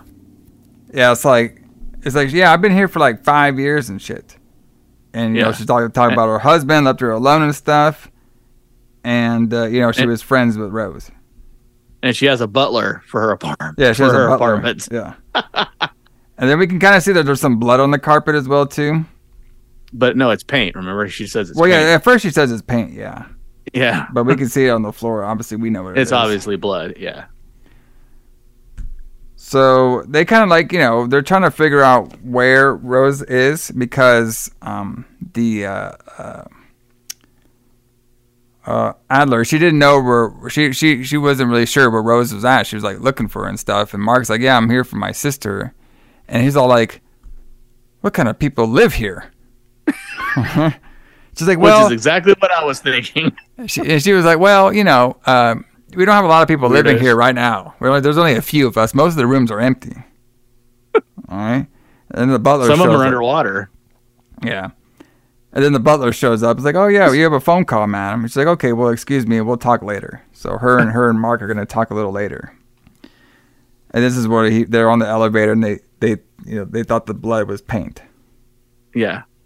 And then they did discuss a little bit about Rose before she got left over, that she did buy some books from the antique guy, Kazarian. Yeah. Okay, so now we have that Kazarian guy. He is now reading some books, and he starts hearing some noises. And the way they shot this whole scene was like some sort of vampire film, like the way, like the old school vampire. Like you could tell, like that's where he got the influence from, just by doing these couple scenes. And we see the black glove. It's back, and it takes every copy of the Three Mothers. Yeah. So we ain't selling that shit, brother. We're rehauling it. Okay. I'm not gonna. It's just weird that if the book is so important, like if the book is what tips everybody off to the Three Mothers, and they've been around for centuries, like why haven't they gotten rid of all the copies of the book before now? Well, see what happened, brother. The publishing company. Of the Tales of Italian Blood has re-released it. Oh right, okay, and they haven't got around to getting all the copies yet. Yeah, they haven't got all the copies. I love when you make up. One of my favorite parts of the show is when you make up some kayfabe reason for these things to happen. They don't make any sense. I'm here to fill in the gaps, everybody. That's what I do. Yes. Okay. Yes, you are. Yes, you are. So our boy, because he's like looking around the shop, he hears all these noises, and he eventually gets attacked by a cat, and we hear some more glass breaking. So everybody take their second shot. Yeah. These cats are no joke, by the way. Yes. So now we see the butler. He's all like, okay, it's 200 milligrams, but you could take about 400. That's fine. I was like, damn, this girl about to get fucked up. Like, what's going on here? Yeah, you can double the dose, and that's usually not a problem. Yeah. It's not fine. Don't worry about it. You'll be all right. It's like, should I prepare you a bath? Yes. And then he goes, so this bathroom scene was like trippy. I don't know why it was so trippy to me. It's like this like blue tub, and there's like this pink light randomly right there. Yeah. Yeah. And I was like, this is trippy. And then this guy takes this huge measuring stick, and he measures the temperature. I was like, damn, okay. And then... yeah, well, I mean, it has to be the right temperature for the lady he works for, right? That's true, yeah. This guy, he does his job correctly. The huge-ass fucking thermometer and that shit. So now Adler, she is now noticing, like, wait a minute, that shit's really blood. That ain't no fucking paint. It's not paint. He's like, hey, your bath's ready. So now Adler, she decided to skip her bath. All right, now she went up to Mark's room, and she's talking to Mark. This is a cool scene too. With like I was saying before, like this it really was shot very well. I mean, yeah, it was. I mean, it's like every classical shot you can imagine. This guy did, like, because you get them both right now sitting by each other, and then when Adler, when she was talking about the Three Mothers story, that's when the blue light was on her too. So I thought that was kind of cool. Looked great, yeah.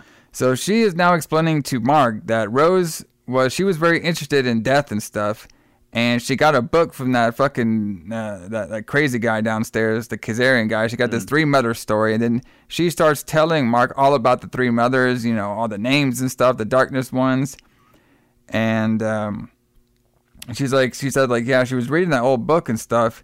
So she's basically giving the whole backstory of the book. And she was like trying to figure out some of the mystery of it, saying it was like a real story. And then she's like, hey, by the way, I think I saw some blood on the floor. Then they go look at it, and then eventually Adler, she hears a laughter. She's like, hey, did you hear that laughter? Mark's like, no, but hey, that really is blood on the floor. It's not paint. It's not paint. It's never paint. And then Mark's like, okay, where does this blood lead to? She's like, well, it leads to the control room. He's like, okay, I'm gonna go down there. You want to come? No, I'm scared. Okay. Mm-hmm. So Mark goes all the way down to the control room, the basement, and boy, this is when we were like, Argento was like, okay, what can I do to use this money they gave me? I'm gonna get a bunch of wind everywhere. It's a great idea. Wind. So this room is so windy. Okay, just wind everywhere. All right. And even though it's inside. It's inside. He just opens up one little thing, wind everywhere in this fucking thing. And then Mark Argento loves wind. There was a lot of wind in Phenomena too. Yeah. Oh, he loves his wind, brother. Yeah. Maybe when he like negotiated his contract, he's like, listen, guys, I need some red light, I need some blue light, I need some fucking wind.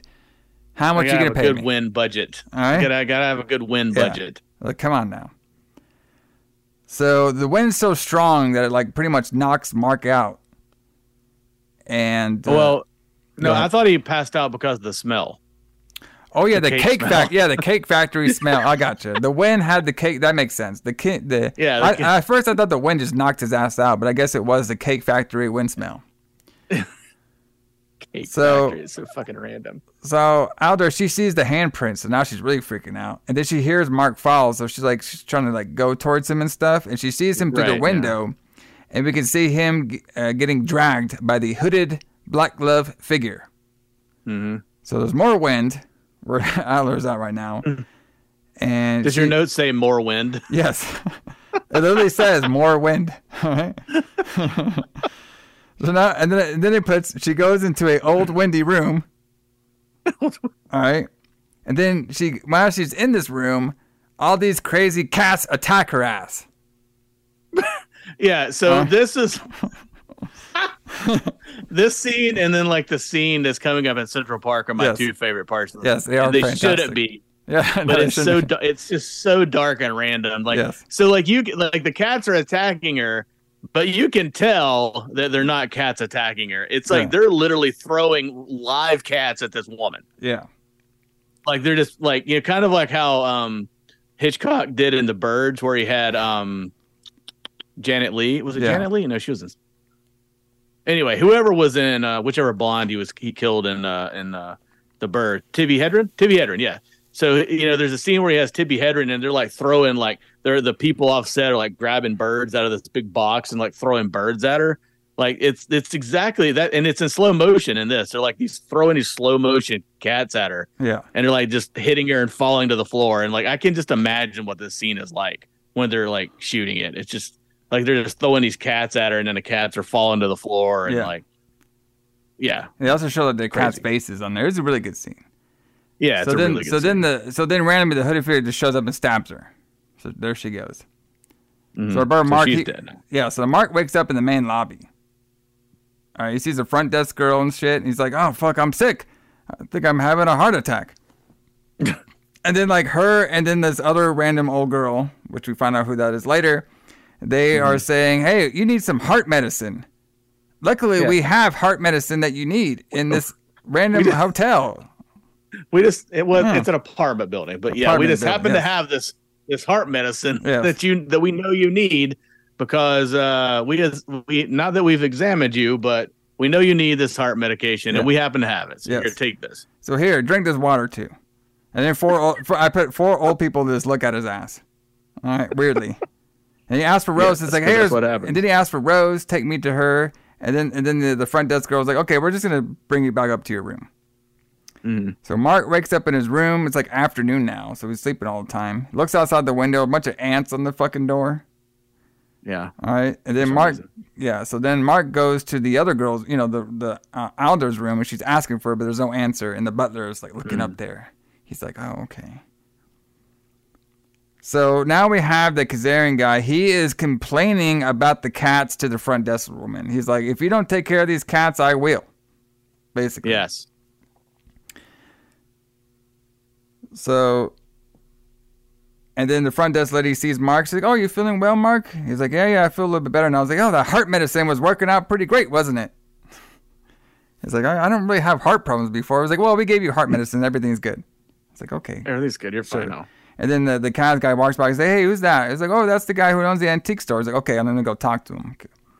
So he's asking this guy about his sister and stuff, buying keys. Like, yeah, she bought shit for me all the time.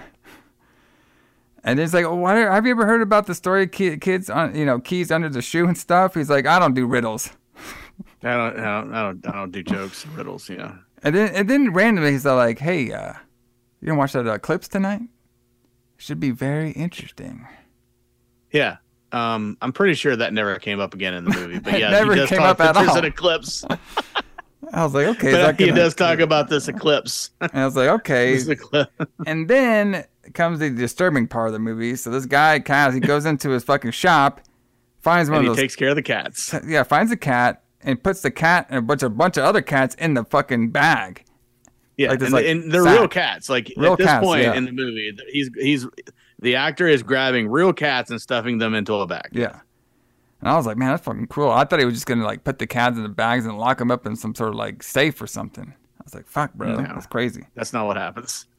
Yeah. So now it's like nighttime. I guess during that eclipse, nobody's watching except for him. I guess.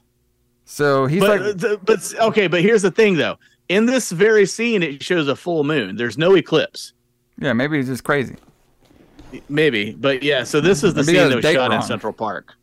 Maybe he had the date wrong. This is the scene that was shot on location in Central Park. Yeah. Maybe he just had too much pussy on the mind. Maybe. Haha. Pussy cat. Get it? Did there. Okay. I got it. I get it. That's my one joke for the... All right. So he's walking in Central Park, right? And everybody, we got to remember this one. So there's a hot dog stand right in the middle of the swamp or whatever, Central Park. There's a hot dog. Remember this. Okay? Remember this part. So it's like a pond. It's a pond. So there are ponds in Central Park. I call it the hot sewer. dog vendor. There's all shit. Okay, there's pouring shit out. There's a hot dog vendor. That's true. That's true. And there's a hot dog vendor there for some reason. Yeah. So our boy, because his plan is to take the bag full of cats, and walk his happy ass on out to the swamp. Yeah. And bury the fucking cats in the swamp, and that's what he does. He's gonna drown the cats in the swamp. Yes. Yeah. Now, does he have one bag or two? I couldn't tell. I think he had one. He only had one bag, and they didn't actually drown cats in the movie. Yeah, of course. Which is not in Italian movies. That is not a given. Yeah. So there's a lot of these movies that we're going to be talking about probably this year where they actually did kill animals in the movie, but this is not one of them. They did not murder cats. Yeah, you could tell. You could tell. Yeah, they had like a device that made the bag move. Yeah. But yeah, like that's the thing too, is like he walks out in the water with his shoes and everything on. He's on crutches too, by the way. And he's on crutches, yeah. And he walks out of the water in his crutches with his bag of cats over his shoulder. Yeah. And then so he's like up to like nearly his knees, I guess, in water. And then he like puts the bag in the water, and he's like pushing the bag underneath with his crutch to try to drown the cats. Yeah, and there's rats everywhere. And there's rats everywhere. A ton of for rats. Some reason. Our boy, I'm guessing this is the all budget of these right things here. happened. Yeah, I'm guessing all the things. Yeah, this is the budget, getting all those damn rats. I'm guessing though that a lot of these things that seem random were created by the power of the witch. I guess. But yeah, maybe she's darkness. That has to be what the story is, right? Yeah, she's darkness. Yeah, I mean, it all kind of like, we joke around a little bit, like these are random scenes, but this does make sense because she is the mother of darkness, and she is the craziest one, so she likes to fuck with people. All right? Right. So our cat... Go ahead. I was going to say, but then he's drowning the cats, and then, of course, he falls into the water. Yeah, he tripped and fell in the water, and all these rats started eating him. Yeah, all right, but that's not enough. No, that's not enough, brother. That can't be the end of the. This is New York City. This is Italian horror, brother. This is not the end. You don't think a bunch of rats gonna be eating you alive? That's it, brother. No. All right, we ain't gonna have fucking. All right, we're gonna have these rats just be the end of it. So he's eating this shit. And he's screaming out, these rats are eating me alive. Help me! Yeah. And randomly, the fucking hot dog shop guy hears his ass. Yeah. All white suit and everything, hot dog dude. He like rushes out of the fucking hot dog stand. Runs to try to go help our boy. Help him? So he runs to his ass. He gets there and he just fucking chops his head off for no reason. Alright. Yeah, like the hot dog guy, like just cuts his head off with a knife for some reason. So now we cut back to the butler guy. She's like, hey, she's gone and everything, and I found her stash, all her valuables and stuff. He's telling the front desk lady this. She's like, okay, good. We found all her stuff. The butler. Yeah, the butler. Yeah, Lisa's butler. Yeah, the butler, yeah. And she's all like, okay, cool. We could take your stuff. So say, what I need you to do now is I need you to, his name is John. The butler's name is John. He's like, John, I need you to go down and call Alice's husband and tell her that she left with all her things. And I guess where we could be rich like all these rich folk are. And he's like, well, what if the stupid bitch comes back? She's like, she ain't going to come back. Trust me. She ain't going to come back. And he's like, yes, we're going to be living like these rich bastards now. And then the butler goes down there. I called it the vampire room that they were in because it looked pretty sweet as shit. Yes, it did. He hears a noise and shit, and he eventually gets grabbed by one of those demon hand from earlier. Mm-hmm. So now we have the front desk lady looking for John and stuff in the vampire room. And and then she's looking around, and then she turns around to the one part of the room, and she sees John with his eyes ripped all out, brother. Yes. So it wouldn't be an Italian film without some eye gouging, brother. Yeah, Italian eye gouging. And guess what? She saw some broken glass on the floor, so take a shot. Yeah, take a shot. So now, during all this stuff, some candle starts burning up the curtains and shit. So now the curtains are on flames, and then that curtain flame falls on the front desk lady, and then she falls through a couple floors, and she burns up. It's like, okay. Yes. So this is kind of weird, too, because, like, we'll see this scene later with this lady just burning in the spot. Like, the fire department doesn't come or anything. She's just burning inside this building. Yeah. So Mark shows up and stuff, and he is... He's basically wandering around Rose's room and stuff, look all confused. He's like, I have no idea what's going on here. Everybody keeps disappearing and everything. So now, though, let's take stock for a second. So now, everyone in this movie is dead. It's right, except for Mark and the nurse, right? Everybody else is dead. And that old guy in the wheelchair. And the old guy in the wheelchair, yeah, Albert. Yes. Who doesn't speak yet? Yes. So now Mark is looking at the picture of the hotel, and he keeps saying about this thing about souls in a shoe. And we see the front desk body's burning. We see a bunch of ants, and now the vampire room is all burning up. So Mark realizes there's ants are coming through this little hole from this place. So he finds a little spray to get the ants away, and he opens up the floor. And the flames are getting more near the pipes now too. And then Mark, he opens up the floor, and then I like how just a random cat goes in there. We never see it again. I thought we killed all the cats, but they forgot this one. Because it was hiding in a hole in the floor. Yeah. No, he was from the window, and he went into the floor. Oh, right, correct. Yeah. You're right. So Mark finds a note talking about the three mothers. He goes underneath the floor and stuff. We have this random Latin, I put Latin music. We have this random Latin, Suspiria. Did I do that right? It's like, one thing too is like, it sounded like a Ghost song. Yeah. A little bit. Yeah, a little bit. Yeah. I'm pretty sure that it was. Yeah, some of that song could have been like an influence on Ghost, but maybe. So he's in that level. And basically, the song's like blaring. Right? And we see this cat eating a rat over there. Yeah. All right. So he's going deeper. He's going deeper and deeper into these levels. So he goes into a cool little red study. This is when we see the old guy Albert and his nurse.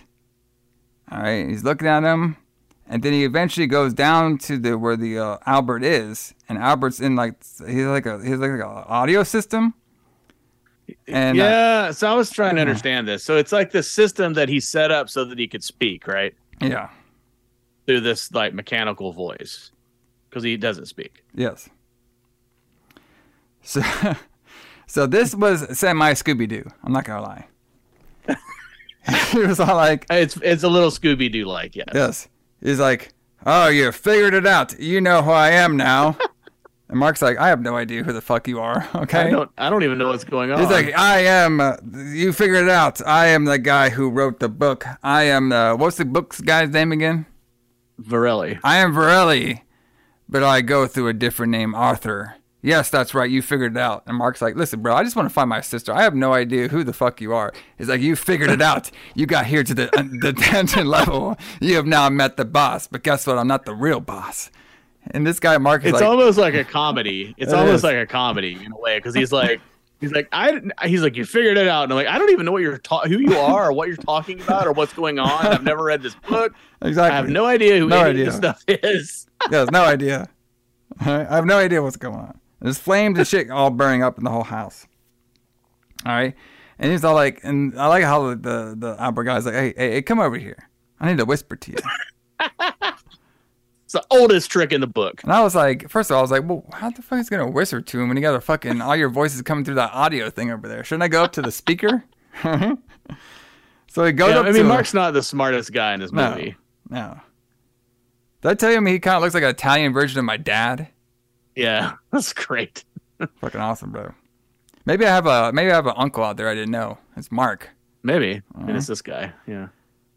So you know, he's telling them about basically he confessed that he was the guy who made the houses for all the mothers and stuff. Yeah. And how he is you know, he's the guy that wrote the book. He made the house for the mothers, and he tries to poison Mark, but it doesn't work. Mark just pushes his ass off, and he gets choked by his own fucking radio. And Mark sucks out the poison. So this guy's been around for centuries. Yeah. And this is how he goes out. Like, he actually chokes on his own little radio thing. Well, see, he did explain. Listen, found these 3 mothers, built them all houses and shit. But apparently, I guess the mother of darkness or shadows and shit, she is the cruelest one of all. So I guess she kidnapped him and kept him locked down in the basement. So he was basically saying, like, this is basically my tomb in a way, because I can't really leave. I'm stuck here. That's a good point. Yeah, because the mother of darkness is the cruelest one. Yes, they did mention that. And then he also was saying, like, you know, you think I was the head, you think I was the head villain? No, I was just a slave to the master of her. There's a final boss. There's a final boss, and then the fire starts freaking going all around the place. So now Mark's running through this, like, the whole house burning is everywhere. He's like running through like all the final rooms, and he finally goes to the final level. That's what I put it. It's like a video game. He's just going through all these final levels. Yeah. It's the candle light room that all the pussies were, or all the cats were hanging out in. Yeah, make sure you save your game before you go in there. Yeah, exactly. This is like exactly. You gotta save it before you get in there. Pause. So yeah, that girl lay on the table. It's the fucking one of the old ladies from earlier that was hanging out with the was this the nurse? It might have been the nurse, right? I'm not sure. But she wakes up and she's all like, fire is all burning it down again. I was like, this has happened before? How many fucking houses you gone through? And she's like laughing and shit. Yeah, it is the nurse. Yeah. But you haven't revealed the secret about the nurse yet. So I won't say anything yet. Yeah, well, I mean, yeah. She's the only person still alive. Yeah, she's the only one left alive. Yeah, she's burning. She's like, oh yeah, this place is burning down, and she's all laughing.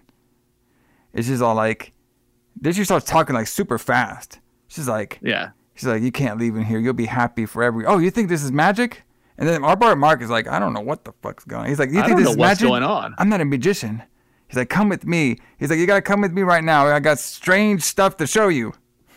All right. And he's like, you wanted to find me. He's like, who are you? Who are you? What's going on? And she's like, well, you know, I'm one of the 3 mothers. You know, I'm one of the 3 mothers. You know, your sister was out looking for me. Now you have found me and every stuff. I'm one of the 3 mothers. And you know what they call, you know what man calls all these mothers? They call us death. And she turns into like some skeleton thing. Yeah, like death. She turns into death. Turns into death, brother. So the 3 mothers, the 3 witches are kind of like the personification of death. Like they all represent death. But yeah, so she turns into like what I would call like a misfit skeleton. Like she turns into like a red hooded, like red robe skeleton, and then she breaks through the mirror. Yeah. And then we have more broken glass if you guys want to take a shot. Yeah. So Mark breaks down the door, running through this whole place is fucking burning up. And he just run away. He just fucking runs out of there, doesn't choke on the smoke or nothing, gets on out of there. The front door breaks open, runs all out of there. Hotel's burning down. There's a police and all the fire crew show up and stuff. He's all out of there. He turns around. He sees the whole place burn. And then we see the mother of death, her shadow. She's raising her hands up in the air in the skeleton form. And then we cut back to that random song. Talk about Suspiria. Yeah. And that has been Inferno, everyone. Yeah. And Mark still has no idea what's happening. Yeah, Mark, he has no idea. Or why. Or where his sister is or anything at all. Yeah. He's confused, brother. He's just like, I don't know what the hell happened. Got this letter. Like, show up to New York. You would think they would at least have Mark figure it out, right? Yeah. Figure out the riddle. But like he literally doesn't figure anything out. All he figures out is how to get into those like catacombs or the hidden rooms underneath all the other rooms. Well, I think the only clue he figured out was like the shoe part, because the shoe, right? The shoe and the key being underneath the in the basement. So he figured out those two parts. So, but he didn't, he didn't get to go to the water level. he skipped the water level one. So he skipped the water level, and like I mean, it's just like you can't help when you really think about it. You can't. It's one of those things where it's better not to think too much about it. Yeah. But like if you think about it a lot, it's really hard to not laugh when she's like. She's like, I've been hidden for centuries, and you found me. And he's like, Who are you? I don't even know who you are. She's like, great. What are you talking about? I'm one of the mothers of death. You've been searching for me. It's like, what do you mean? I have no idea who I am. Bro, I have no idea who you are. Okay, all I know is you're some crazy girl with some flames behind you. You might be big in Japan where you came from, but I don't know who you are here. Who'd you ever be? Yeah. You some indie? All right. But this is a fun movie. Like, this movie's great. Yeah, it's I a fun love one. this movie. I absolutely love it. I do enjoy it, too. I thought it was great. I like how it was part of, like, a trilogy thing. I thought it was kind of cool. But I enjoyed it, too. Like, yeah. And 27 years later, we would get the last part of it. Yes. So maybe on the Lights Out, we'll do the Suspiria and the Mother of Tears. We'll do that shit. That'd be cool. But hopefully get around to that. When it comes to this show, we will be continuing our Dario Argento Italian Blood month because we're coming back with another great film he did in the 80s, Tenebrae. Yep. Tenebrae, yeah. So Tenebrae. Yeah, so that's actually a good one to go next. Tenebrae is a good one to go next because so the Mother of Shadows, a Mother of Darkness is called Mater Tenebrarum. I can't say that word very well. So Tenebrae means darkness. So Tenebrae means of darkness. So that's what we got next week. More darkness. More darkness, brother. Yeah. This is a different kind of movie too. So this is definitely a sidestep for us and for Dario. Nice. But it's a great movie too, in a way, in its own way. Should be fantastic, everybody. But Alison, let's leave them with some metal from our little compilation metal track. What are we listening to? Wow. Do you want to play something from the compilation track? Let's play let's play that Praying Mantis song that's on it. Ooh, Praying Mantis, brother. Captured City, I think is what the name of the song is. Yeah, let's play Captured City by Praying Mantis. Yeah, we've played Iron Maiden a lot on this show. That's true. But yeah, man, I mean, it makes sense, Praying Mantis, Capture City, our boy Mark, goes to New York City for the first time.